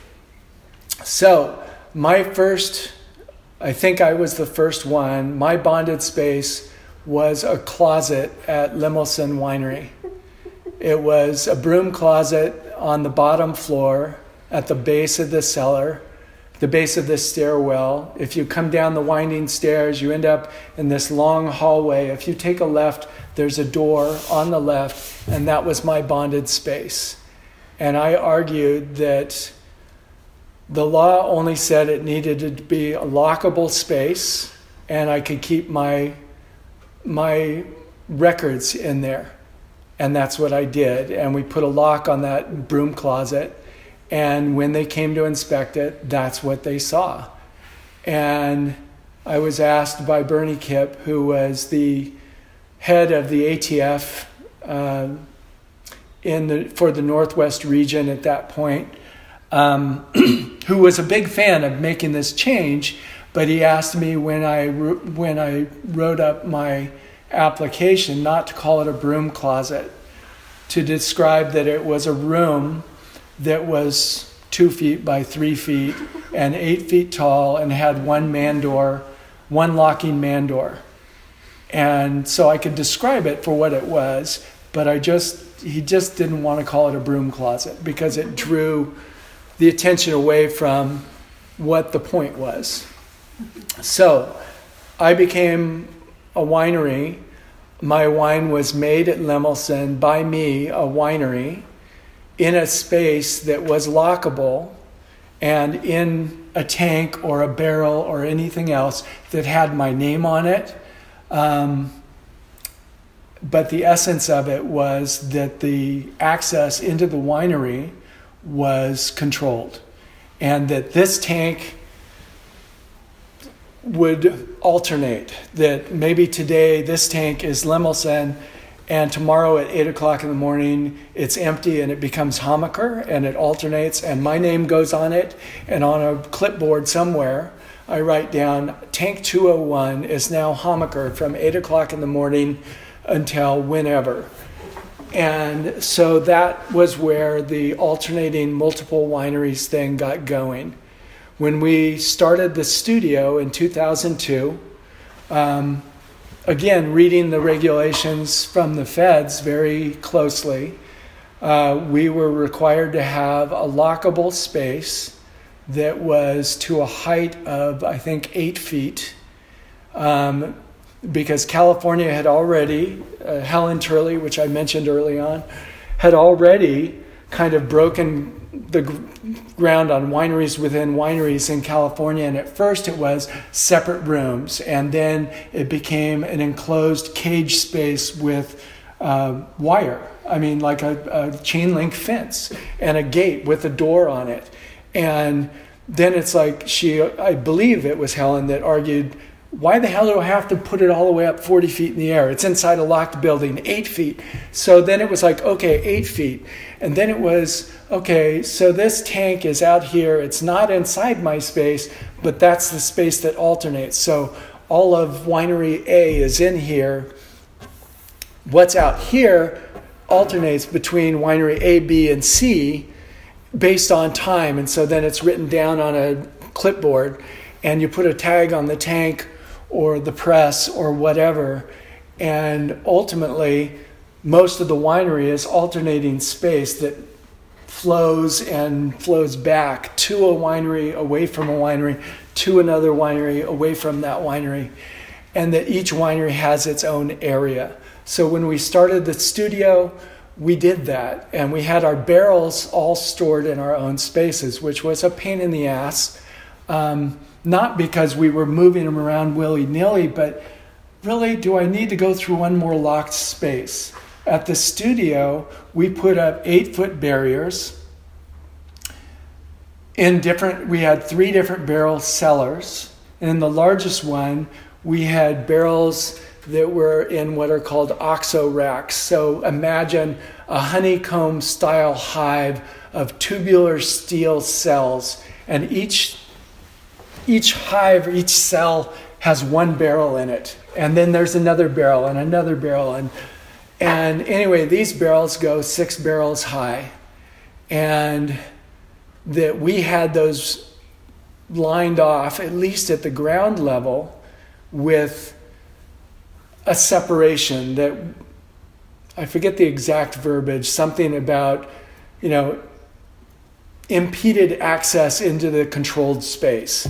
And so we needed a gate, and we needed a lock, and we needed to impede access to a height of 8 feet. And so I just hate chain link. And my partner, Ned Lumpkin, was a sailor. And he said, I happen to know there's a whole bunch of stuff around that we could use. And I said, okay. And it turns out that the sailcloth off of 10-meter sailboats is very difficult to get through. It's very tough, very strong, has a lot of Kevlar, the same stuff that bulletproof vests have. And they only use them when they're racing for several races, and then they're considered spent. And most of these things are retired and become tents for refugees around the world. And Ned said, I could get a bunch of those. And so we got those, and we got them cut and rejiggered to hang up between what would normally have chain link fence going through the cellar. And we had sailcloth. And the beauty was we had sailcloth. One of them was from New Zealand, and it had the NZ, complete with the I forget the name of the term of the little pieces of cloth that hang on the sail, the telltales, that tell you when the wind's blowing and how strongly. And every Kiwi that came to work in the cellar at the studio in the first 5 years we were there saw these Kiwi sails with New Zealand or NZ on them and said, oh my God, it's in New Zealand, and they loved it. But the bigger point was that we had chain link doors and gates, and then we had sailcloth that went up 8 feet tall. And over time, we argued for marking each section of barrels with a color, and each tank with vineyard tape around it of a different color, and each winery was assigned a color, so you could tell at a glance who owned that barrel, and who owned the wine that was in that tank today. And especially at the studio where we had 12 or 14 different wineries working 24 hours a day during harvest, we saw a huge benefit in using colors to mark things. And I picked it up from a friend that was a caterer, and they would always have all the food that was to go to the job at the Smith house was marked with an orange dot, and everything that was going to the Museum of History had a blue dot. And so you could quickly alternate and make changes, and people could understand what was going on. And so we flagged everything. Every tank was wrapped in ribbon. Every barrel section was wrapped in duct tape of a certain color. The board, the processing board, which told everyone what was going on in the next 24 hours, the next week, the next 2 weeks, was written in a color that indicated who wrote it. So if you saw the number 2 TPN on 7 days from now, that would tell you that whoever was red was bringing in 2 tons of Pinot Noir 7 days from now, or at least they thought they did. And so that's how we morphed. And today, this idea of the complete separation is gone. We've taken down the sales, we've taken down the gates and so on, but we at the studio still use color as a marker for an area, so that it's clear. And there's a lot more to that, but that's the essence of it. That we kept records. The head of the TTB, or the ATF at that point, now Tax and Trade Bureau, the number 1 and number 2 people from DC came out to look at our argument for the winemakers studio. Within the first year of our operation there, and Bernie Kipp, the head of ATF here in Oregon, brought them, and they were talking about all the colors and everything, and they saw the essence of what we were aiming to do, and it made sense. And pointing out that I had a lot more involved as a small proprietor in the value of that wine in that barrel than they did in taxable revenue. And the thinking had been, what about, what if we don't get our 17 cents of tax from you or whatever? And we're like, well, if we lose track of that barrel, we've lost a lot more. Mm-hmm. And so it's in our interest to keep tabs on it. And you have the right to come and say, I want to see where your barrels are, and you have to produce that. And you have to have your records and your bonded space, which got smaller when I set up the studio and we went to drawers. And we had lockable file cabinets for every winery that was in there. Just a single drawer.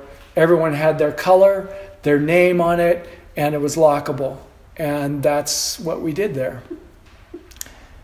Anyway, it was an evolution.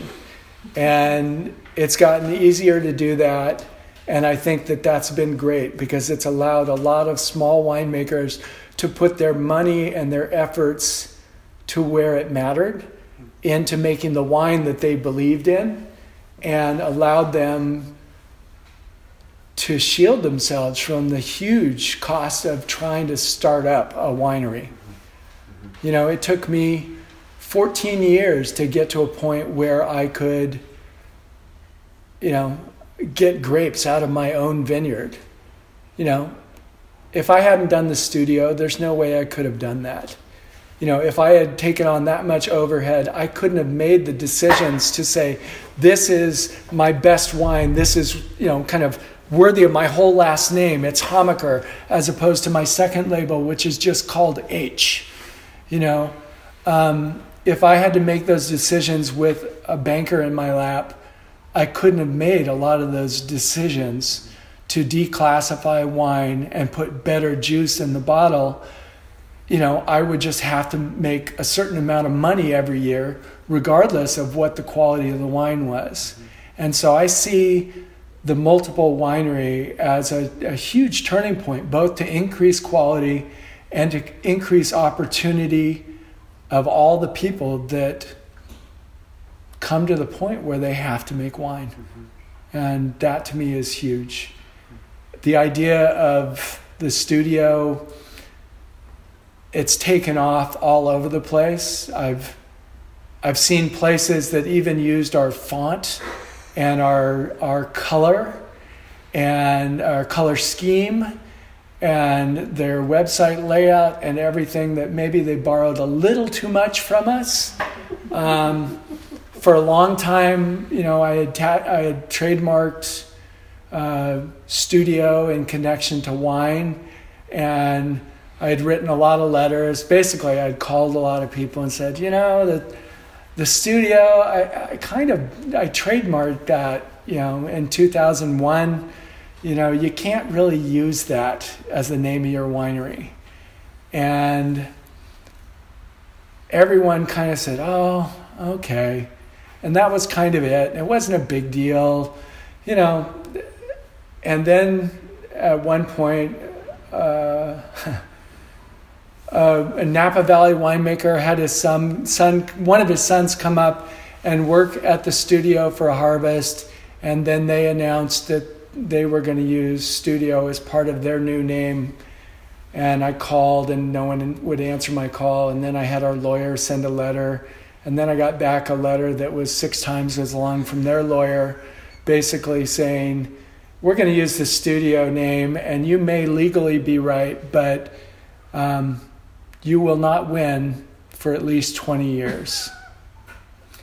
At that point, I started calling everyone back saying, feel free to use the name studio in terms of your winery. And as Louisa said, it's another gift that we can give the wine industry that really describes what's going on in these places. Anyway,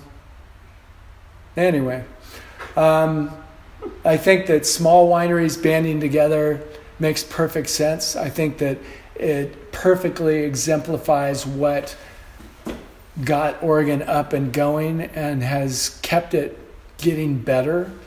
We've seen this tendency to try and do better by getting together with people of like minds and assisting each other. And you cannot make it through a couple days in wine country without hearing the rising tide floats all boats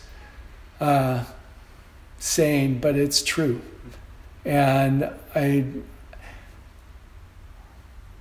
felt like, and maybe we still are, we're at the closing of the golden age of Oregon winemaking, because we're saying goodbye to more of the founders. We still have some around, and some are still really vibrant, and yet we are reaching that point, and we're having a lot of people come in with different ideas that don't understand how it was made here, how it came together, and kind of the order that has become normal. And that's understandable that that's going to change. But that said, I feel like I just keep seeing more and more things where small wineries are just putting a shout out to people saying, hey, I need this, or I need that, or I'm doing this. Are any of you interested in it? And that camaraderie is still alive and well. And I'm thrilled to be a part of it. It's amazing. Oregon's amazing. It truly is. I don't know. What else are there? Well, this is the longest we've ever gone talking to a winemaker without actually talking about your wine. So it's at least spent a minute talking about your wine and what you're putting in the bottle and why. What's the philosophy behind your wines and how has it evolved in the time you've been making wine?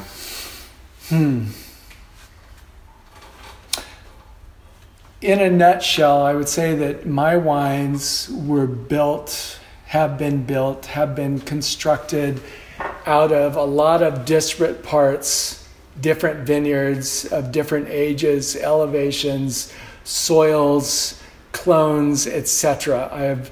When I moved up here, I didn't know where I wanted to hang my hat. I just knew I wanted to be in Oregon. I knew Willamette Valley and I knew Yamhill, but I didn't know anything else. And I got up here and I had been talking to vineyard owners for a year plus before I got here, and had said, will you lease me an acre of grapes? And I think most of them said, I'll sell you a ton of grapes. I'm like, well, no, I want control of the vineyard. I want it to be farmed a little differently, and I want to control, I want to take the natural farming tendency away from more is better, and to look at it differently. And that was a new thing. And I think for a number of my growers, maybe the Durants, maybe I was the first one that had talked to them about that, about going by the acre instead of by the ton. And that required to kind of share in the risk and to offer a little more in terms of price. That the goal was to make better grapes, not more grapes, and not to accept the status quo. I think that was a big thing. The fact that I was making wines from a bunch of different vineyards. I think in 95 I had 7 different vineyards from what are now, I think, 4 different AVAs. Most of the last decade, I would say that I've been over 10 vineyards from probably 4 AVAs. The idea was to make the wines separately, have a light hand in the winemaking, native yeast, bacteria, kind of hands-off, lower sulfur, clean grapes and try and let them do what they do, to the chagrin of some of my visiting Davis professors. Again, everything in life is relative. When you're a Davis professor and you're talking about being able to have, fermentation that is predictable and full and without surprise or drama, that's admirable. And in some places, that is the yardstick you should use. My feeling has always been that as small producers, we shouldn't be struggling and trying to emulate and trying to be identical year after year. What we should be struggling for is to show what our place, our site is. And for somebody who has made wine from multiple sites, that sounds like a bit of a misnomer or a conundrum at the minimum. But the idea was to find out, working with all these different sites, where I wanted to be. And so that's why I started there. My first harvest here, my entire life savings was on the 95 harvest. And it started raining, and it kept raining, and it kept raining, and it kept raining. And I was pretty sure before I picked anything that I was out of business. I made the wines as best I could. I did everything that I could get my hands on in terms of reading about and learning about, but I had never seen a harvest like that. And talking with Dick and Louisa and some of the other winemakers who had been around here, there were some pretty basic directions on what to do. And I did those, and I did what I thought was best, and I kind of left it alone. And I didn't taste my first wines the entire, once they went to barrel, I didn't taste them. And I waited until they were done with malolactic, and I analyzed the bejesus out of them, and I looked at them, and I didn't taste them. And it was probably May or June before I finally pulled them out and looked at them individually, and I was shocked at how pretty they were. They were very different from anything I had ever done. And I liked them all, but I didn't really love them all. And as I had them out on the table in front of me, I ultimately poured them together in a glass and looked at that. And it's like, oh my God, that is so much better than any one of these. I'm going to do a blend. And so I made a blend that year. And I had thought I was going to do 7 different Pinot Noirs, and I did 1 Pinot Noir. And when I released it, it was recognized by the wine enthusiast, one of their editors. It was an editor's choice of a bad vintage of an unknown kid in Oregon, from a region that really didn't have much of a pedigree. And it got someone's attention. And then it kind of went from there. And stylistically, the wine was very elegant. Texturally, it was about the sweetness and the suppleness that you get from Pinot Noir. I think often in cooler vintages, you see it more. And I really loved that. And I really loved the acidity. That's what I came for. And that's what I followed, was that first vintage. If 96 had been as bad as 95, I would have been out of business for sure. I made enough, I didn't release the 95 until after the 96, because I kept the wine in barrel for 18 months, and then I bottled it and I held it. And so I had actually already harvested 97 and maybe 98 by the time I released the 95. And that spoke to where I came from, the restaurant business, that we were always selling the wines that every other restaurant in town had, and no one had the time or the money or the space to age wines till they got older. And I was really in love with older, more mature wines because they just kept getting better and better, especially the high alcohol wine, not high alcohol, the high acid wines like Burgundy. They just got better and better and better. And no one was doing that. And I was too ignorant, arrogant, I don't know, to accept that it made no business sense whatsoever to do that. And I held on to the wines. And so I had 3 wines or 4 wines in the door before I released my first one. And so I've always been strapped for cash. And I've somehow managed. And that's where my wines have gone, is mostly to restaurants that appreciate the extra time in the bottle and that they can get something with some age on it, and elegant wines that speak of a place, not a specific hillside, but of a place, of the Willamette Valley, and have some maturity from being in the bottle, and have some density from the extra 6 to 10 months in barrel, and have the succulence that Pinot Noirs get.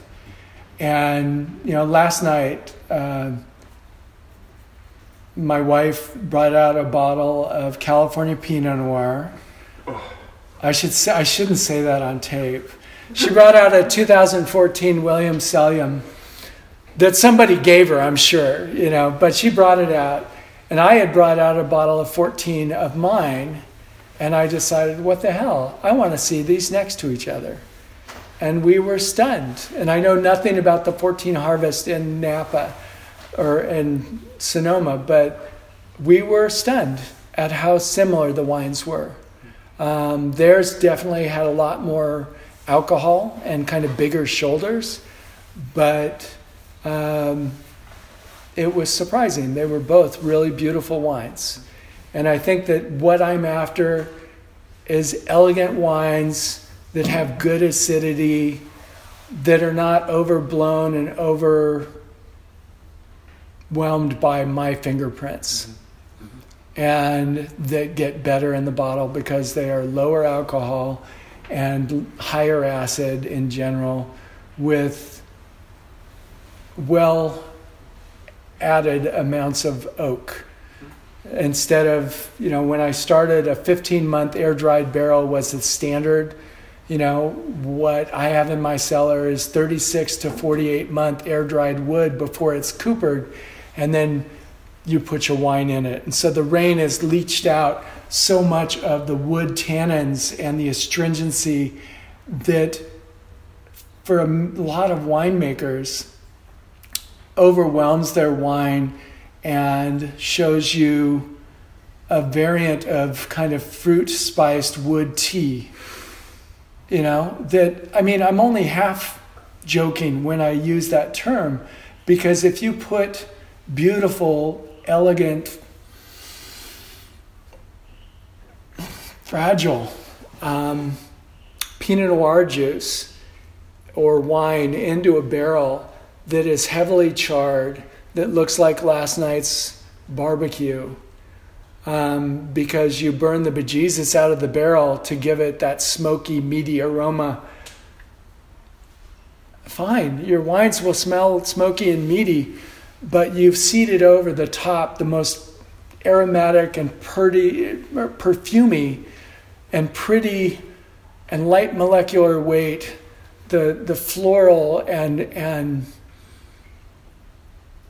delicate aromas of your wine are bludgeoned by the smoke and the heavier aromas. At the minimum, they are bound up to that charcoal, which is what charcoal is used for. It's binding aroma and flavor and taking it away from whatever is passing through or over that charcoal, whether it's water, trying to get rid of smells and aromas, or it's bourbon or whiskey or whatever, or Pinot Noir, sadly.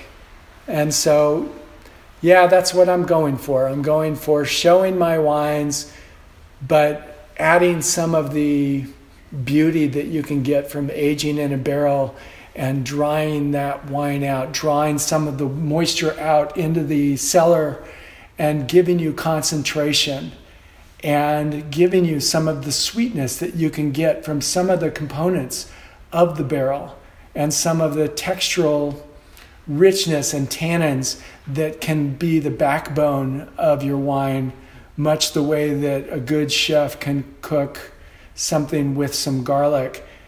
It's, you know, I almost anyone that's been to my cellar has probably heard this before. You know, it's supposed to be chicken with garlic, not garlic with chicken. And I think especially with white wines and with Pinot Noir, oftentimes the barrel overwhelms. And so that is one thing for sure that I've tried not to do.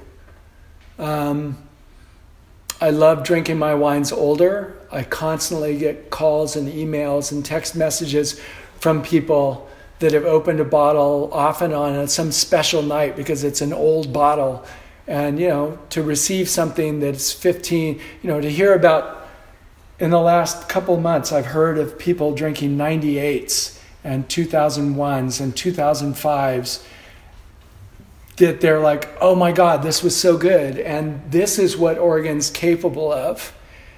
It's just most of us weren't lucky enough to have parents that gave us a fully mature cellar of wine, you know, for whatever reason, you know, that we just didn't have that. And so most people haven't tasted mature wines. And I'm not saying everyone needs to love really old wines, but everyone should get a chance to taste a good wine that's 10 years old. You know, most of the folks that buy my wines have tasted those wines and they love those older wines. I had one chef that didn't want to put my wine on his wine list because he said my wines were too old. And I smiled and said, so why do you have a wine cellar? And he said, well, I don't really have a wine cellar. And I said, well, why not? And he said, well, it's really expensive. I said, well, if it wasn't expensive, why would you have a wine cellar? And he ultimately came to the conclusion that it was to drink old wines. And so, I don't know, he ended up buying some, but he was never a big supporter. And that's okay. I'm not making my wines for mass marketing. I'm making my wines, and I'm most pleased when somebody has a bottle of my wine and they think of Oregon and they wonder and they marvel at how much of that year in that place is in that bottle that they can look at and experience. Mm-hmm.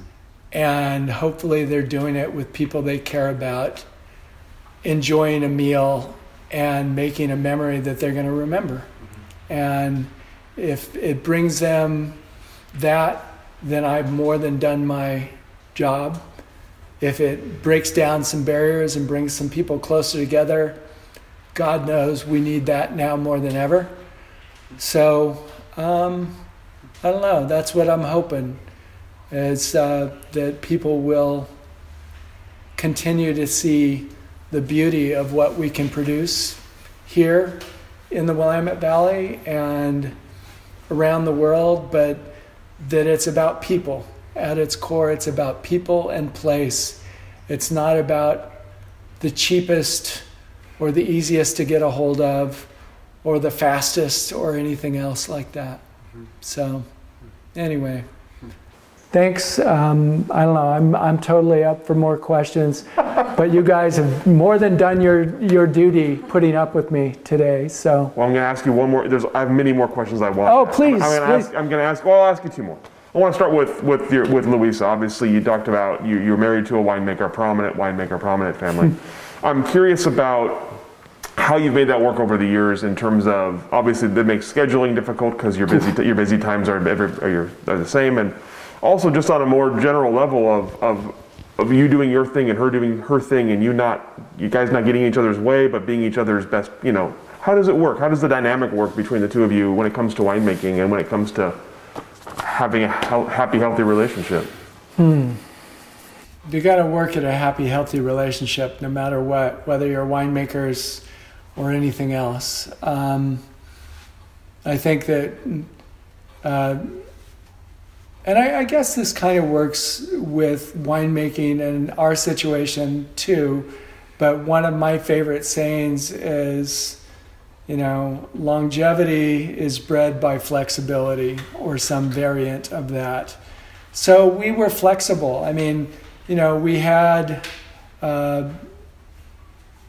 2 kids and felt like our table wasn't full, and we decided to have another. Luisa's grandfather and mine were both fraternal twins, which run in both families. And with our first kids, we thought, oh, for sure, we're going to have twins. And we didn't. And then we thought, oh, for sure, on our second, we're going to have twins. And we didn't. And then we suddenly had twins. And friends of ours that are in the wine business said, I'm really glad you're having twins, because with another single baby, you guys might just try and fake it and get through it. And that's just not possible with twins. And so we really did, by that point, have to reconsider how we did things. Luckily, we were working for ourselves, and so we had flexibility there. We have a lot of family around, so there was flexibility there. By the time the twins showed up in 2006, I was fully ensconced in the winemaker's studio. But part of flexibility there was trying to spread out all of these different winemakers over the course of the day. So it was very common for me to get up early, like, to be at work at 3 or definitely by 4 in the morning, doing punch downs and be the first one in the winery and open up the doors and get rid of the CO2 and put on music. And man, that was my religion. That was my church. And by the time the sun was coming up a few hours later, it was an experience to me that was profound. Mm-hmm. And I loved it. And I would work all day, and the goal was we would have a nanny, or at one point we had 4 nannies one year when we had all the kids and they were going to different places, and to get us through harvest, we needed that many people to cover us. But I would hopefully be home by dinner time, that a nanny would hopefully get dinner going, and I would tuck the kids in and Louisa would be there in the morning and get them up in the morning and get them to school, and she would hopefully be home by midnight, and then I would be out by 3 or 4, and that's, we were flexible, and we had support, and Nancy and Dick were amazing, and Maria would jump in, and Brett, and I don't know, we just kept going, and we really talked about winemaking very infrequently. I mean, it was usually someone's cooking dinner, and it's like red or white, what do you want? And that was kind of it. We had different ways of doing things, but I think we both have turned to each other over the years and really talked about, I'm thinking about this, and what do you think? And I always said I stole from everyone I ever visited, going around the world, working in wineries around the world, visiting wineries. When I put together the studio, I had notebooks of drawings and pictures and ideas, and even this year with the fires, talking to friends in New Zealand and Australia that have dealt with that before, especially Australia, and it's like, I have no idea what the hell I'm going to do. And there are some pretty horrific fears you're facing when your entire harvest is being bathed in smoke.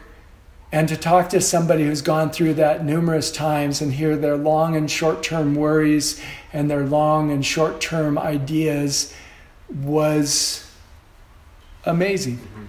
And I think it saved our industry a tremendous amount of hurt and financial ruin that other people have gone through in California too, that have dealt with smoke taint as a real threat.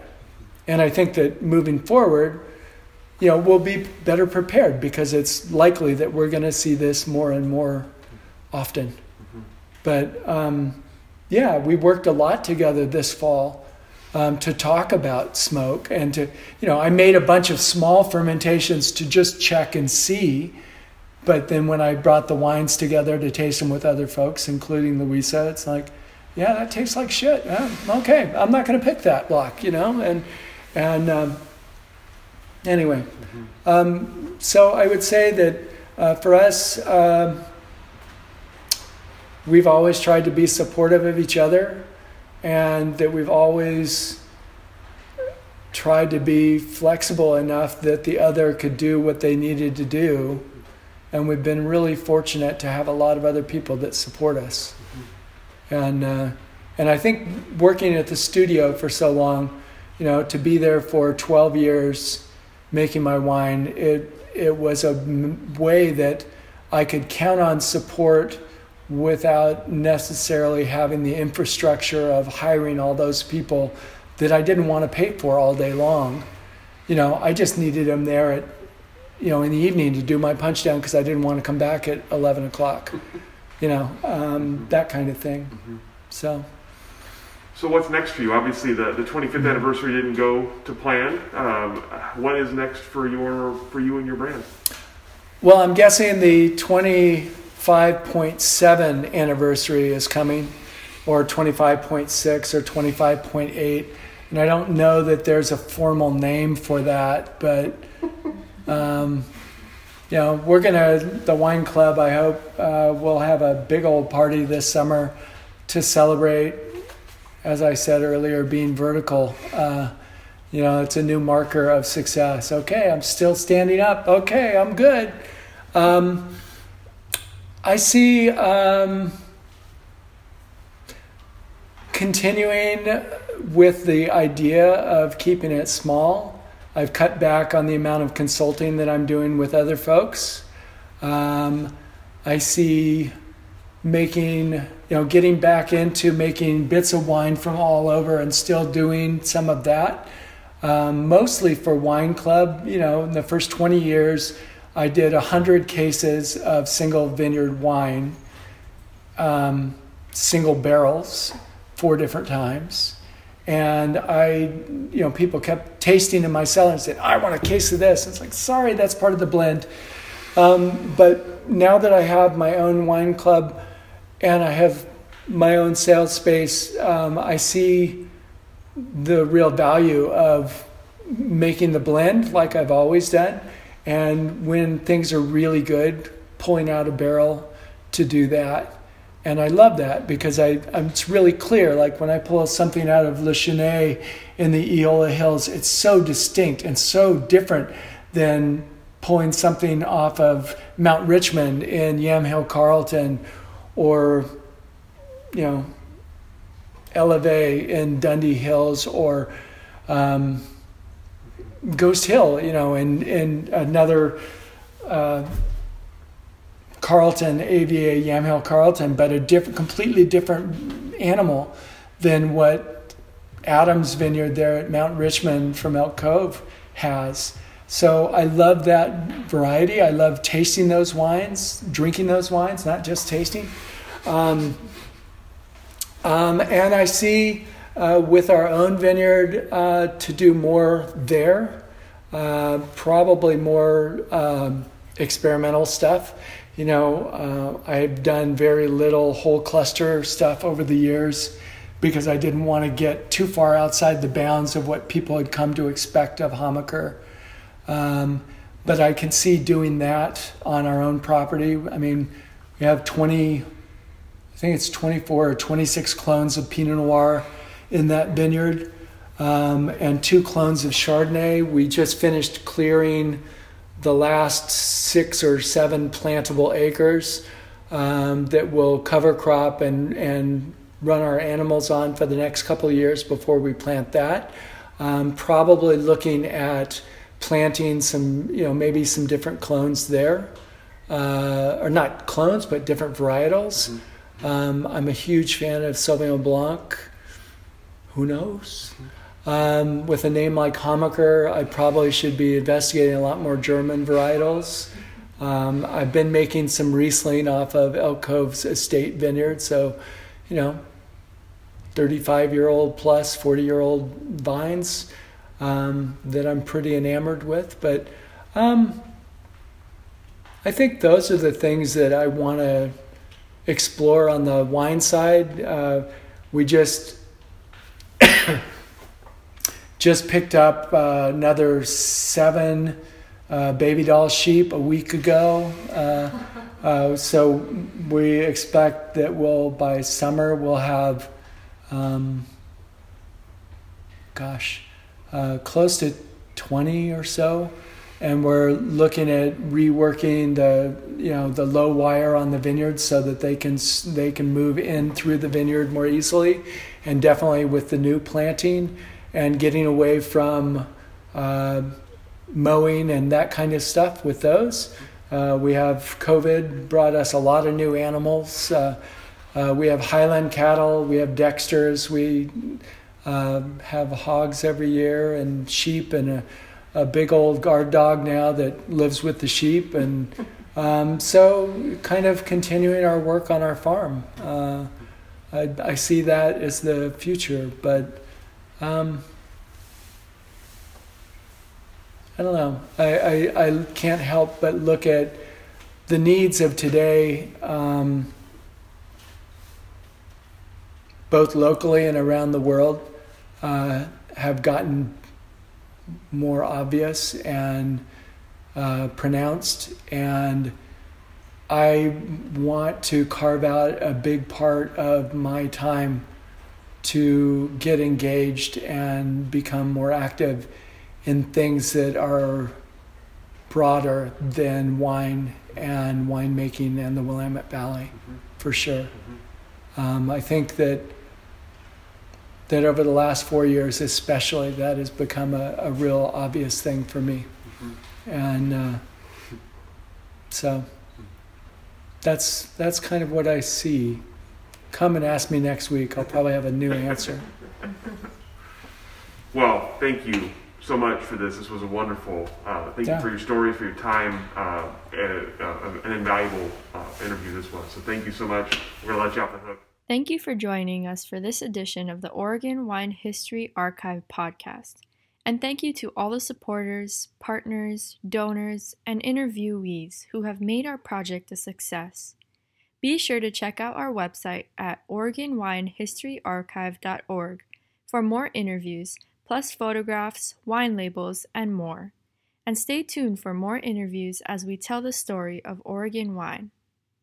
The Oregon Wine History Archive podcast is brought to you by the Oregon Wine History Archive at Linfield University. The executive producer is Kiana Anderson. Producers are Rich Schmidt, Rachel Woody, Stephanie Hoffman, and Camille Weber. Special thanks to all the Linfield Archive students who have assisted on our oral history interviews.